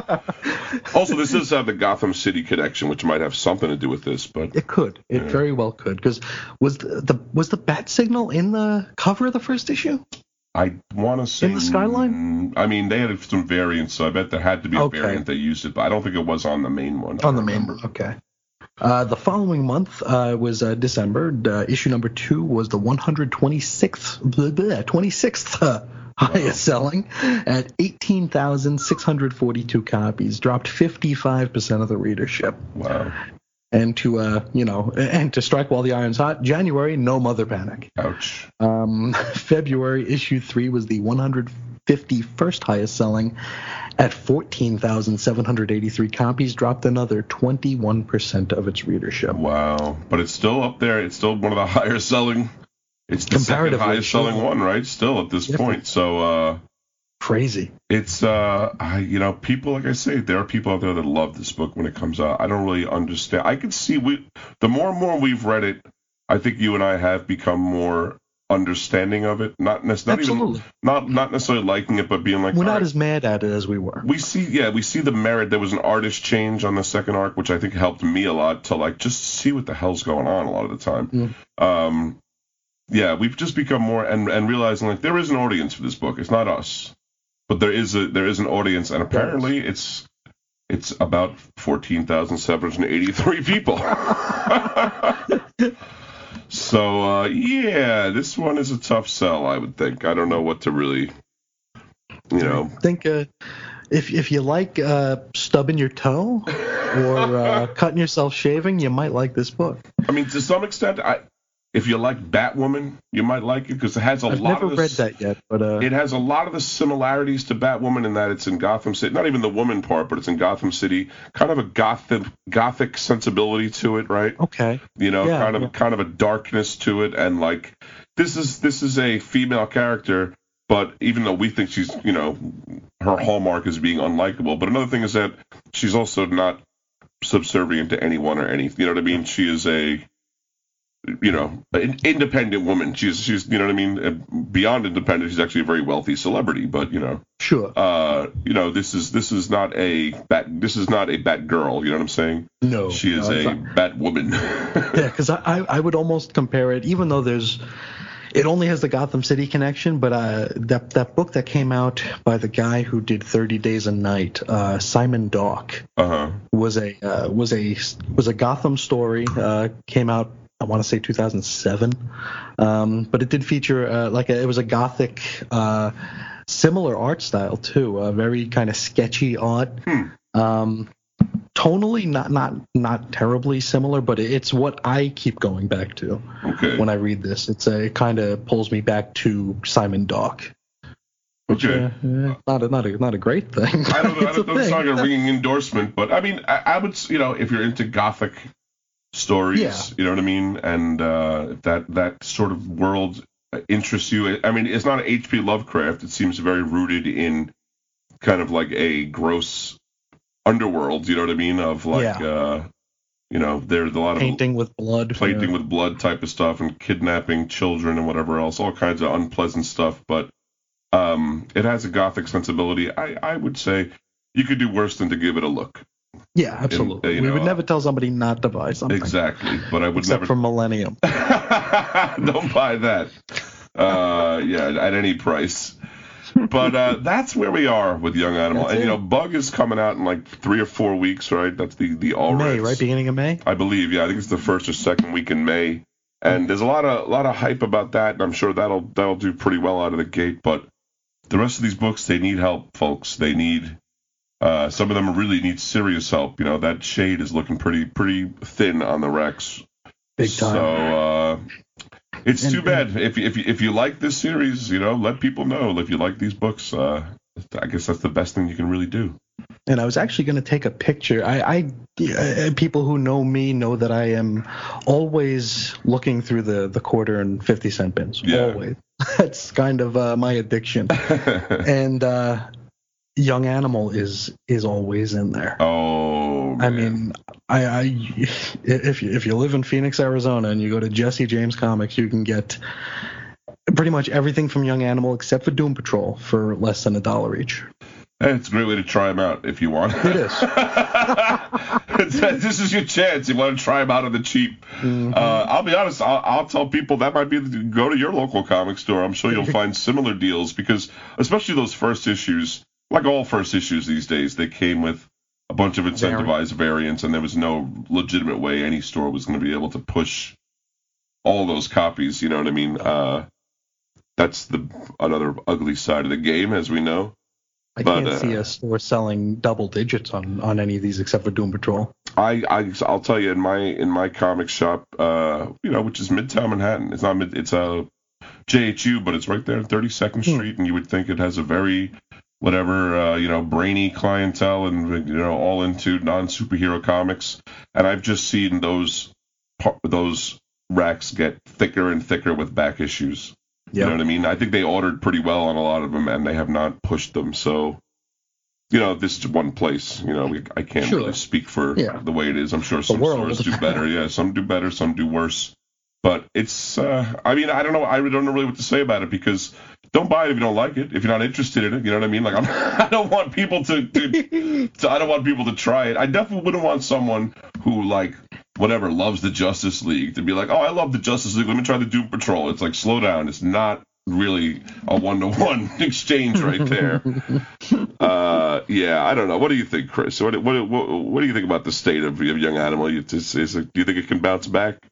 Well, I mean, we've talked about this a bit. We have the hiatus coming up for Doom Patrol, right? Yeah. And that was kind of the straw that stirred the drink here. That's what kind of, even though it's not been coming out every month, it's still the anchor of this line. Yeah. And I'm afraid if that goes on hiatus, somehow it's going to affect these other books to where it's like, oh well, that whole imprint's not a priority anymore. I think it could, yeah. And I like we've been saying here, the second story arcs might be the final story arcs. And that's too bad. Yeah, it is, They're going to cancel Mother Panic right after we start to like it. I mean, that really is Mother Panic, especially sad because that is a brand new property that wouldn't have gotten a chance. But, not even necessarily like I expect a book like Shade or Cave to go into, triple-digit numbers. Although that would be nice to see that again someday. But not like I expected that, but I would have liked to see a little more, I think, out of them. Maybe like a nice 5 arcs would have been nice to round out, but oh well, that's life. The old Vertigo thing of 60 issues, the 5-year run. That would have been nice, but that would you know what I mean. And it makes for a nice, you have your nice chunk on the shelf. Yep. You have your arcs within arcs. You know what I mean. You have your overall story. Sandman is one that works beautifully like that, but absolutely. A bunch of them work okay like that. But anyway, what are you going to do? Luckily, Chris and I have been around long enough to see many of our favorite comics go away, so we're not too broken up about it. I feel like all right. I feel like sometimes it's the touch of Reggie's does it. If I say I like a book, done. I'm definitely like that on the regular all the books I read, they tank. Although in their defense, they are terrible. There you go. So there's a reason behind that. I'm not telling you to go out and read freaking, Hellblazer right now. But anyway, we do have some Young Animal books coming up over the next couple of weeks. Next week we have Cave Carson as a Cybernetic Eye number 7, which is going to either start a new arc or conclude a previous arc. We're not sure. I think it's going to start a new arc. I have a feeling. Almost probably. Yeah, almost but it did. It ended last time with Cave unconscious, and his eye had jumped out of his head to fight that giant brain slug monster. Yeah. So we'll be definitely looking forward to that. Following week, supposedly, is Doom Patrol number 6. I think it's going to come out then, and then we're going to be on a hiatus till July when number 7, which is drawn by Mike Allred and probably colored by his wife, I'm guessing. Laura. But more certainly, I think we're going to get Mother Panic number 6 the same week as Doom Patrol. So that would end out their first trade, and their second arc. So looking forward to that too, and we'll just take it like it comes, as we always do right here on this here segment, this here Young Animal segment that we got here. But I think that's all we got for him this week, Chris. You got anything else for him? No, I think that'll do us. I wonder if in 6 months we'll be doing another one of these, or if we will be doing a post-mortem. Yeah, or maybe we'll be going over to the Wildstorm segment. Who knows what we'll do?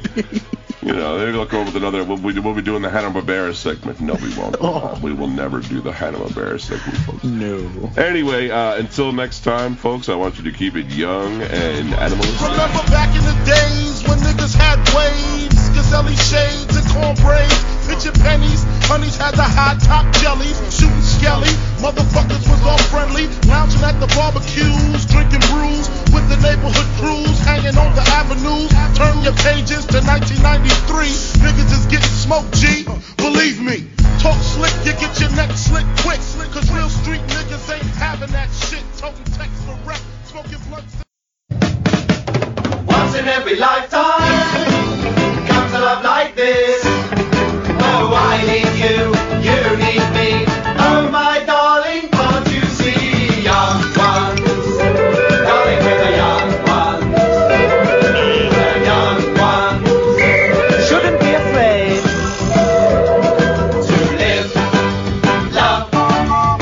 There's a song to be sung, 'cause we may not be the young ones very long. Hey everybody, welcome back to the Young Animal segment on the Weird Science DCComics.com podcast. My name is Reggie. My name is Chris. And we have a wonderful Young Animal book for you this week. And We've got one? Yeah, we did. We actually got one. This we don't have to just kind of talk about the business side, we just like to get on the podcast wherever we can. That's all it is, folks. This week we have starting a new arc, as we've come to find out. Cave Carson has a cybernetic eye number 7, written by John Rivera, story by Gerard Way and John Rivera. Cover and interior art by Michael Avon Oeming. Cover and interior colors by Nick Filardi. Letters by Clem Robbins, and there is a backup written by Mark Russell, and the art is by Benjamin Dewey. So this one, the story is titled, Have I Ever Told You the Story of the Time I Met Superman? And this is actually a callback, you remember, from the end of issue 5. Cave, they're kind of in a dire spot, and Cave remembers or pulls out a cell phone with the Superman logo on it. It's like his cellular hotline to Superman, but it turns out... Got him on speed dial. Exactly, but it turns out the number was disconnected, which actually made me think, I wonder if that's related to the fact that the Superman... Now, well, I mean, I'm not even going to get into the complex stuff happening in Action Comics Superman now. But basically, the Superman now may not be the Superman that knew Cave, you know what I mean? So True. I don't even know if that's maybe Superman didn't pay that bill. Who knows? Doesn't matter. So we begin with a flashback. Back in the good old days, Cave Carson's spelunking team is spelunking on their stolen Mighty Mole. It seems like stealing the Mighty Mole from Edward Borstein Mining is not a new thing he just did for recently. It's a long-term habit. We got an actual team that actually did run with Cave Carson in the Silver Age. We got the clean-cut Bulldozer Smith and his pet lemur Lena. Got Christine Madison and her boyfriend Johnny Blake, who we also recognize as one of that EBX team that jumped over to Cave's side who got shot. And they're cruising along, and Lois Lane is reached them over Mighty Mole's FaceTime screen to ask them for help on behalf of Superman, because he's a bit over in his head right now. He is. And then in investigating some seismic activity, Superman found a giant pink crystal bird monster. Thing. Thing monster. Whatever it is. Yes. Whatever it is, it secretes a nice sauce. Yeah. A thick sauce. Superman's struggling against the beast because it has a shard of kryptonite in its back. You know, they mentioned kryptonite, and I see this pink bird. I thought maybe we were having a revisit of red or pink kryptonite. Yeah, that would have been cool. I would have been like, yeah, all right. Maybe he'll turn into a gorilla fern issue, but no. Yeah, why not? I think that'd be the first time they'd had a different colored kryptonite since Crisis. I would say so, yeah. Or at least referred to it as such, because all that stuff before then never happened. Yeah.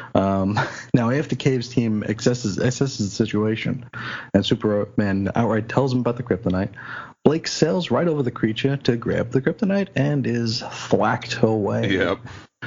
Real quickly. Lena the Lemur gives it a try, and she's successful. Why not? Yeah. A little spry little thing just scampering up the side of the monster is no problem. And Lena is also a character from the Silver Age. Yeah, she was there too. I know, it's like crazy. I really want to read those comics. I'll tell you what. Absolutely, now. I'm really interested. Absolutely. I wouldn't be surprised if they announced a collection or something. I'd be all right with it, or maybe just the first issue in the back of a trade or something. If they still did showcase those collections, this would be a great candidate for that. But anyway, definitely. Leave that where it is. Now, Superman's recovering as the bird advances. Cave runs out to Superman while the mole laser digs a nearby pit.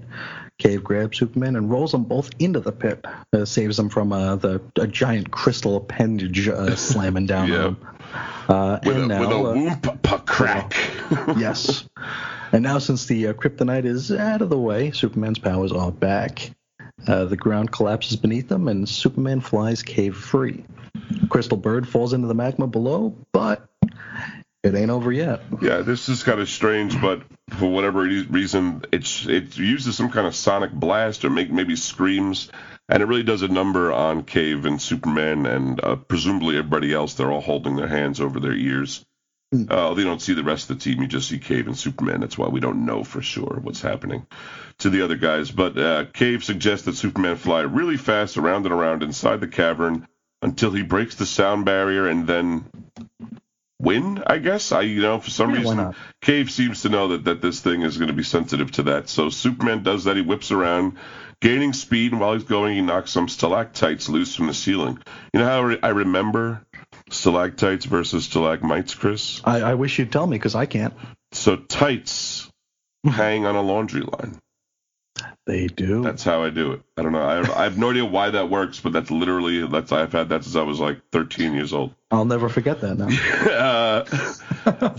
Johnny Blake has returned to the Mighty Mole after his humiliation of the monster. He banged up his knee, even though he got whacked away from what looked like a 60-foot drop or something. But he banged up his knee, feels a little sore.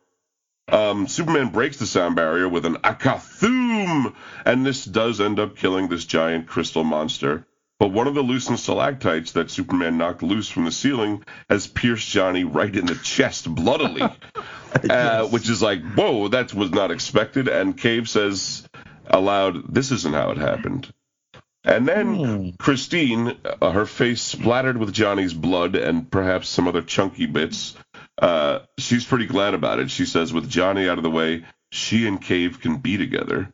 And she goes over and gives him a tongue kiss with some blood-caked lips.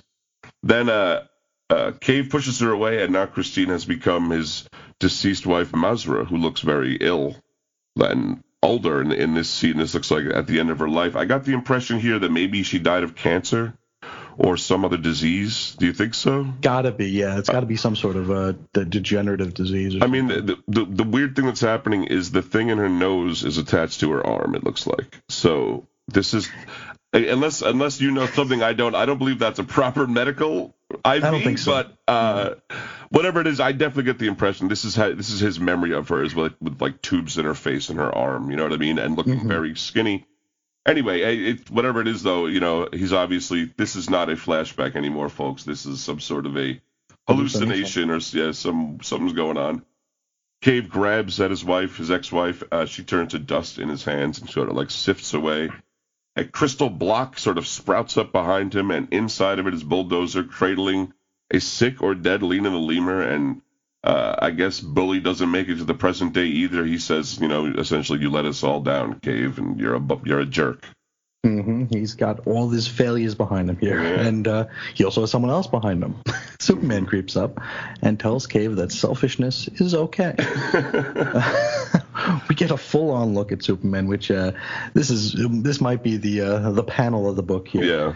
It's his face is turned into like a black hole almost, and there's these like wild tendrils coming out of it. It's really weird, and it's juxtaposed with this super majestic Superman torso. Pose. Like this, just a perfect Superman, and then just crazy stuff streaming out of the face. It's really weird. It is. It's a great page. Now, we're for sure now that this is no flashback. This has got to be some kind of a Borstein-infused fever dream. Yeah. Cave is being digested by Borstein, passing through his fairly linear digestive tract. In cartoons, it's just a few lines. Yeah, it's easy. It doesn't fold back on itself as much in a cartoon. No. Now, as he does, he sees images of his daughter Chloe, and all the times that he's disappointed her. He's also, he talks about how he gave up on her when she wasn't just like him, and how he lost interest and stuff like that. Ed Wood also provides some narrative to further crush Cave's spirit, as if he needed it. Yeah. Then Superman rips open Borstein's gullet and saves Cave from becoming poop. Superman explains to Cave that he needs to own his failures, but never stop trying. More or less, saying learn from your mistakes and grow. Superman flies him away from the scene and says a pretty awesome line. He says, because Cave's like, it's easy for you. You're Superman. He's like, well, Superman isn't my name. It's my challenge. I really like that, I mean, it's a good line. It's in many ways to look at Superman. This attitude is one of my favorites. This might be like the line of the year for Superman, and it's not even in his book. I know. It's in a book that 9,000 people are going to read. Superman further tells Cave to face his fears and don't let them take over. Don't be a slave to those fears. He then chucks Cave directly at Borstein's pulpy to the vaginal orifice like a dart, and Cave soars toward it, fist extended. Yep, it looks like he's ready to take it out, but then on the next page, he wakes up in the darkened room of a hospital, and one of those renegade EBX staff that had come down originally with Johnny Blake, he's trying to sneak a cigarette right there in this room. Looks like almost like I guess it's a hospital room, but it almost it's so disheveled, it looks like a storeroom or something. Yeah. Cave has an IV in his arm and a bloody bandage around where his right eye was. That was the cybernetic one, if you remember, that popped out of his face to tangle with the Bornstein brain thing last issue. So that is not resolved. He is eyeless. Still, that was one question I definitely had about this. Cave asks for Chloe, then thinks better of seeing her right away. I think that dream must have messed him up, confronting all of his failings in regards to his daughter. Yeah. They go outside with the help of this other guy. They do give his name, but I don't feel like remembering it. They, with the help of this guy, takes him outside, and outside is total chaos. It looks like 10 Brainiacs came through and just wrecked this place. There's rubble everywhere, smoke pluming out of the streets, and wrecked cars and broken buildings all around. Wild Dog is squatting on the roof of a police car nearby, as you do. Yes. Chloe runs out from somewhere. I don't know. She comes out of nowhere, and she's glad to see her dad awake. He's been unconscious for a week. That I did not expect. I was like, whoa. They've been traveling around, essentially keeping on the run and keeping on the road. They've come back to their home city, which I can't remember if it ever had a name. Do you remember, Chris? I'm not sure. I was thinking of that myself. Yeah, it's Carson Town. I don't know what it is. But this city has been absolutely destroyed and is in the thrall of a massive, hovering, and now purple Edward Borstein slimy lung beast. No longer a brain beast. No. More of a lung or even like a liver, right? Yeah, it's very, and it's funny you mentioned Brainiac because it is like a pulpy biological Brainiac ship. In a way, yeah, it does kind of have that same kind of shape and the shape, yeah, not so much the aesthetic, but the shape. It's really, So, wow, this is where we are with the story now, and this is it escalated. Yep. This really took me by surprise. We'll go through the backup real quick here. Yes, it is The Wonderful World of Rocks with Professor Mark Bartow. I don't know that he's actually a professor. I don't think so. This is an excerpt from what we're over about 90% sure this is a fake geological. Yeah, I think so. Yeah, well, I mean, what is the name of it? I forget. Rock On? Yeah. Yeah, I don't think. Rock On Magazine, Volume 2, Issue 1, April 19. Nothing. No one's a secret. Yeah. So what this thing is, did you read it, Chris? I don't know if you got into it. I read a bit of it. Yeah. It's like a funny eulogy for a colleague of I presume, Professor Barstow, and how in the eulogy he, he's trying to say all these nice things, but he's actually he's boring the hell out of the crowd with pedantry and also kind of with some backhanded compliments. It's not terrible. It's not like unfunny, but no one's going to read this thing. Nobody. No one. I defy 10 people to write into the show and tell me they read the whole thing. Give me a break. And don't read it now. Come on, be honest. I mean, it's not a horrible thing, but it's like those text stories you used to see in old comics to keep that postage rate. Yeah, nobody read those. No one read those. You know what I mean? I think I tried to read those maybe half a dozen times. I never finished one. I was always like, get out of here with this. Yeah. No. So, and there's a Bane coloring book page and the Who's Who about Forge of the Bug. So, all right. Yeah. 4 pages of who gives a shit, and that's whatever. But the main cave story I liked a lot. Absolutely. Besides liking the general conceit of, the continuation of last issue, that, okay, a week has elapsed. Things have gone badly. Things have gone poorly all around. And, what's going to happen next? It really did surprise me. I thought we were going to get a flashback issue of an adventure, a straight up flashback. Yeah, just like exactly the adventure of when Cave met Superman, but it wasn't. And when it made that turn, when Christine tried to kiss, or actually did kiss, Cave. When the stalactite went through what's his face's. That was Johnny's chest. That was the first sign. I was like, and Cave saying that's not what's supposed to happen, but hey, for all we know, maybe they put him under the purple ray.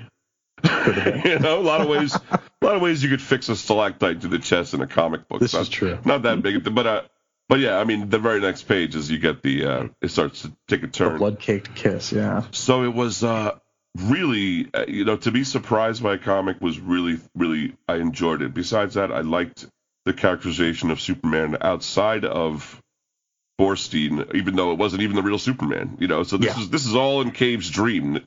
This didn't really happen, at least not this way.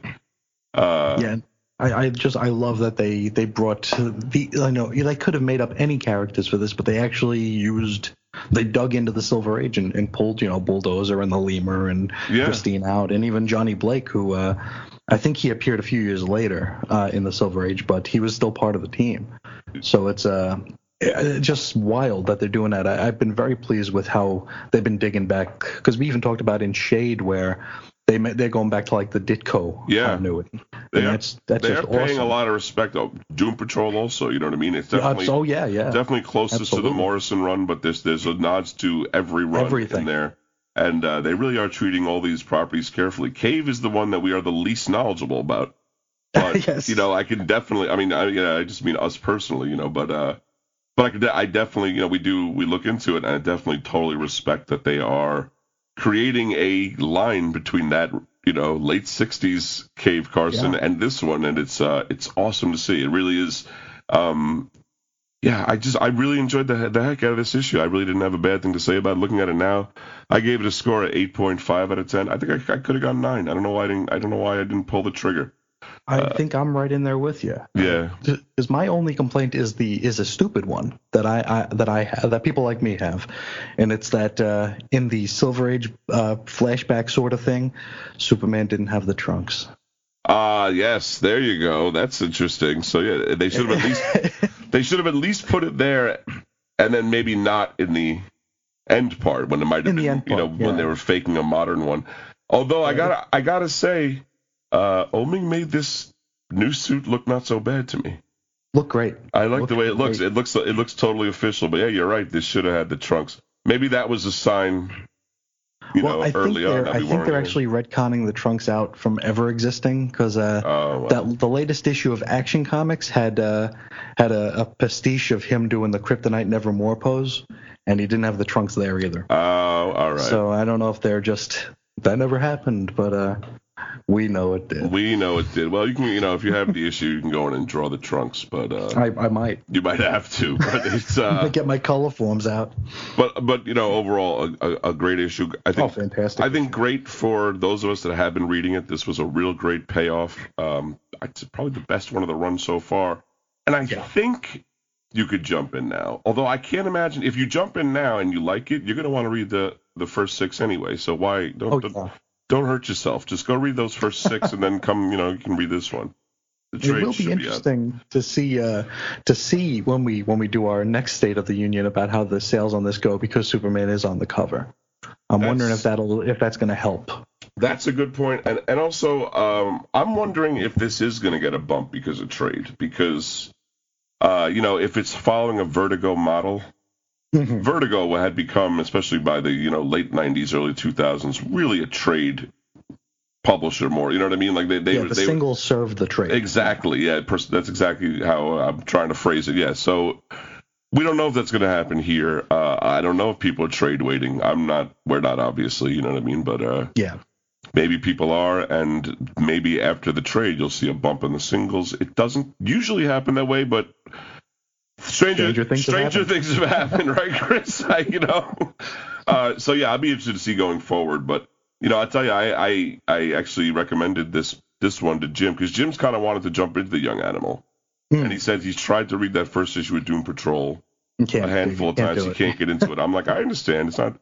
Then I really thought about it. I was like, Cave might be your bag because it does definitely have a psychedelic bent to it. Yeah, we jumped into it not knowing who he was. Not knowing anything, exactly. So, you don't need to come in with, exactly, you don't have to have read any, Morrison run or the old, Shade books. And it's just, on its surface, it's just fun. It's just him firing lasers at monsters and wild dogs shooting people's faces off and running around and intrigue. And you know what I mean? It's just it's just a fun book on its face. So, spread the word, folks. Let them know that this is a book. Don't be afraid just because it has Cave in the title. Yes. I assume that's or is it the cybernetic eye? I'm not sure what turns people off. But anyway, we do have 2 solid weeks of Young Animal books coming up. Chris, can you believe it? Holy smokes. Next week, we have Doom Patrol number 6 and Mother Panic number 6. Which should close out the arcs on both of them. For Mother Panic, that'll be the second 3-part arc. And then the following week is Shade the Changer Girl number 8, which I'm real excited to read. Yeah, we don't know if that's a continuation or the start of a new arc. Who knows? How it ended last time. For this, with Shade, that issue was sort of more of a one-off. It continued, you know what I mean? But it really was like the origin of Loma. So we'll see what the next one brings, or, is it going to be Shade going cross country? We don't know. So is she on the run? Is she under the gun? Who knows? I am looking forward to it, and that way we don't have to come up with something else to fill the space. We can just read the comics. So I think that's all we got for him this week. Chris, you got anything else for him? I think that'll do it. Well, until next time, folks, I want you to keep it young and animalistic.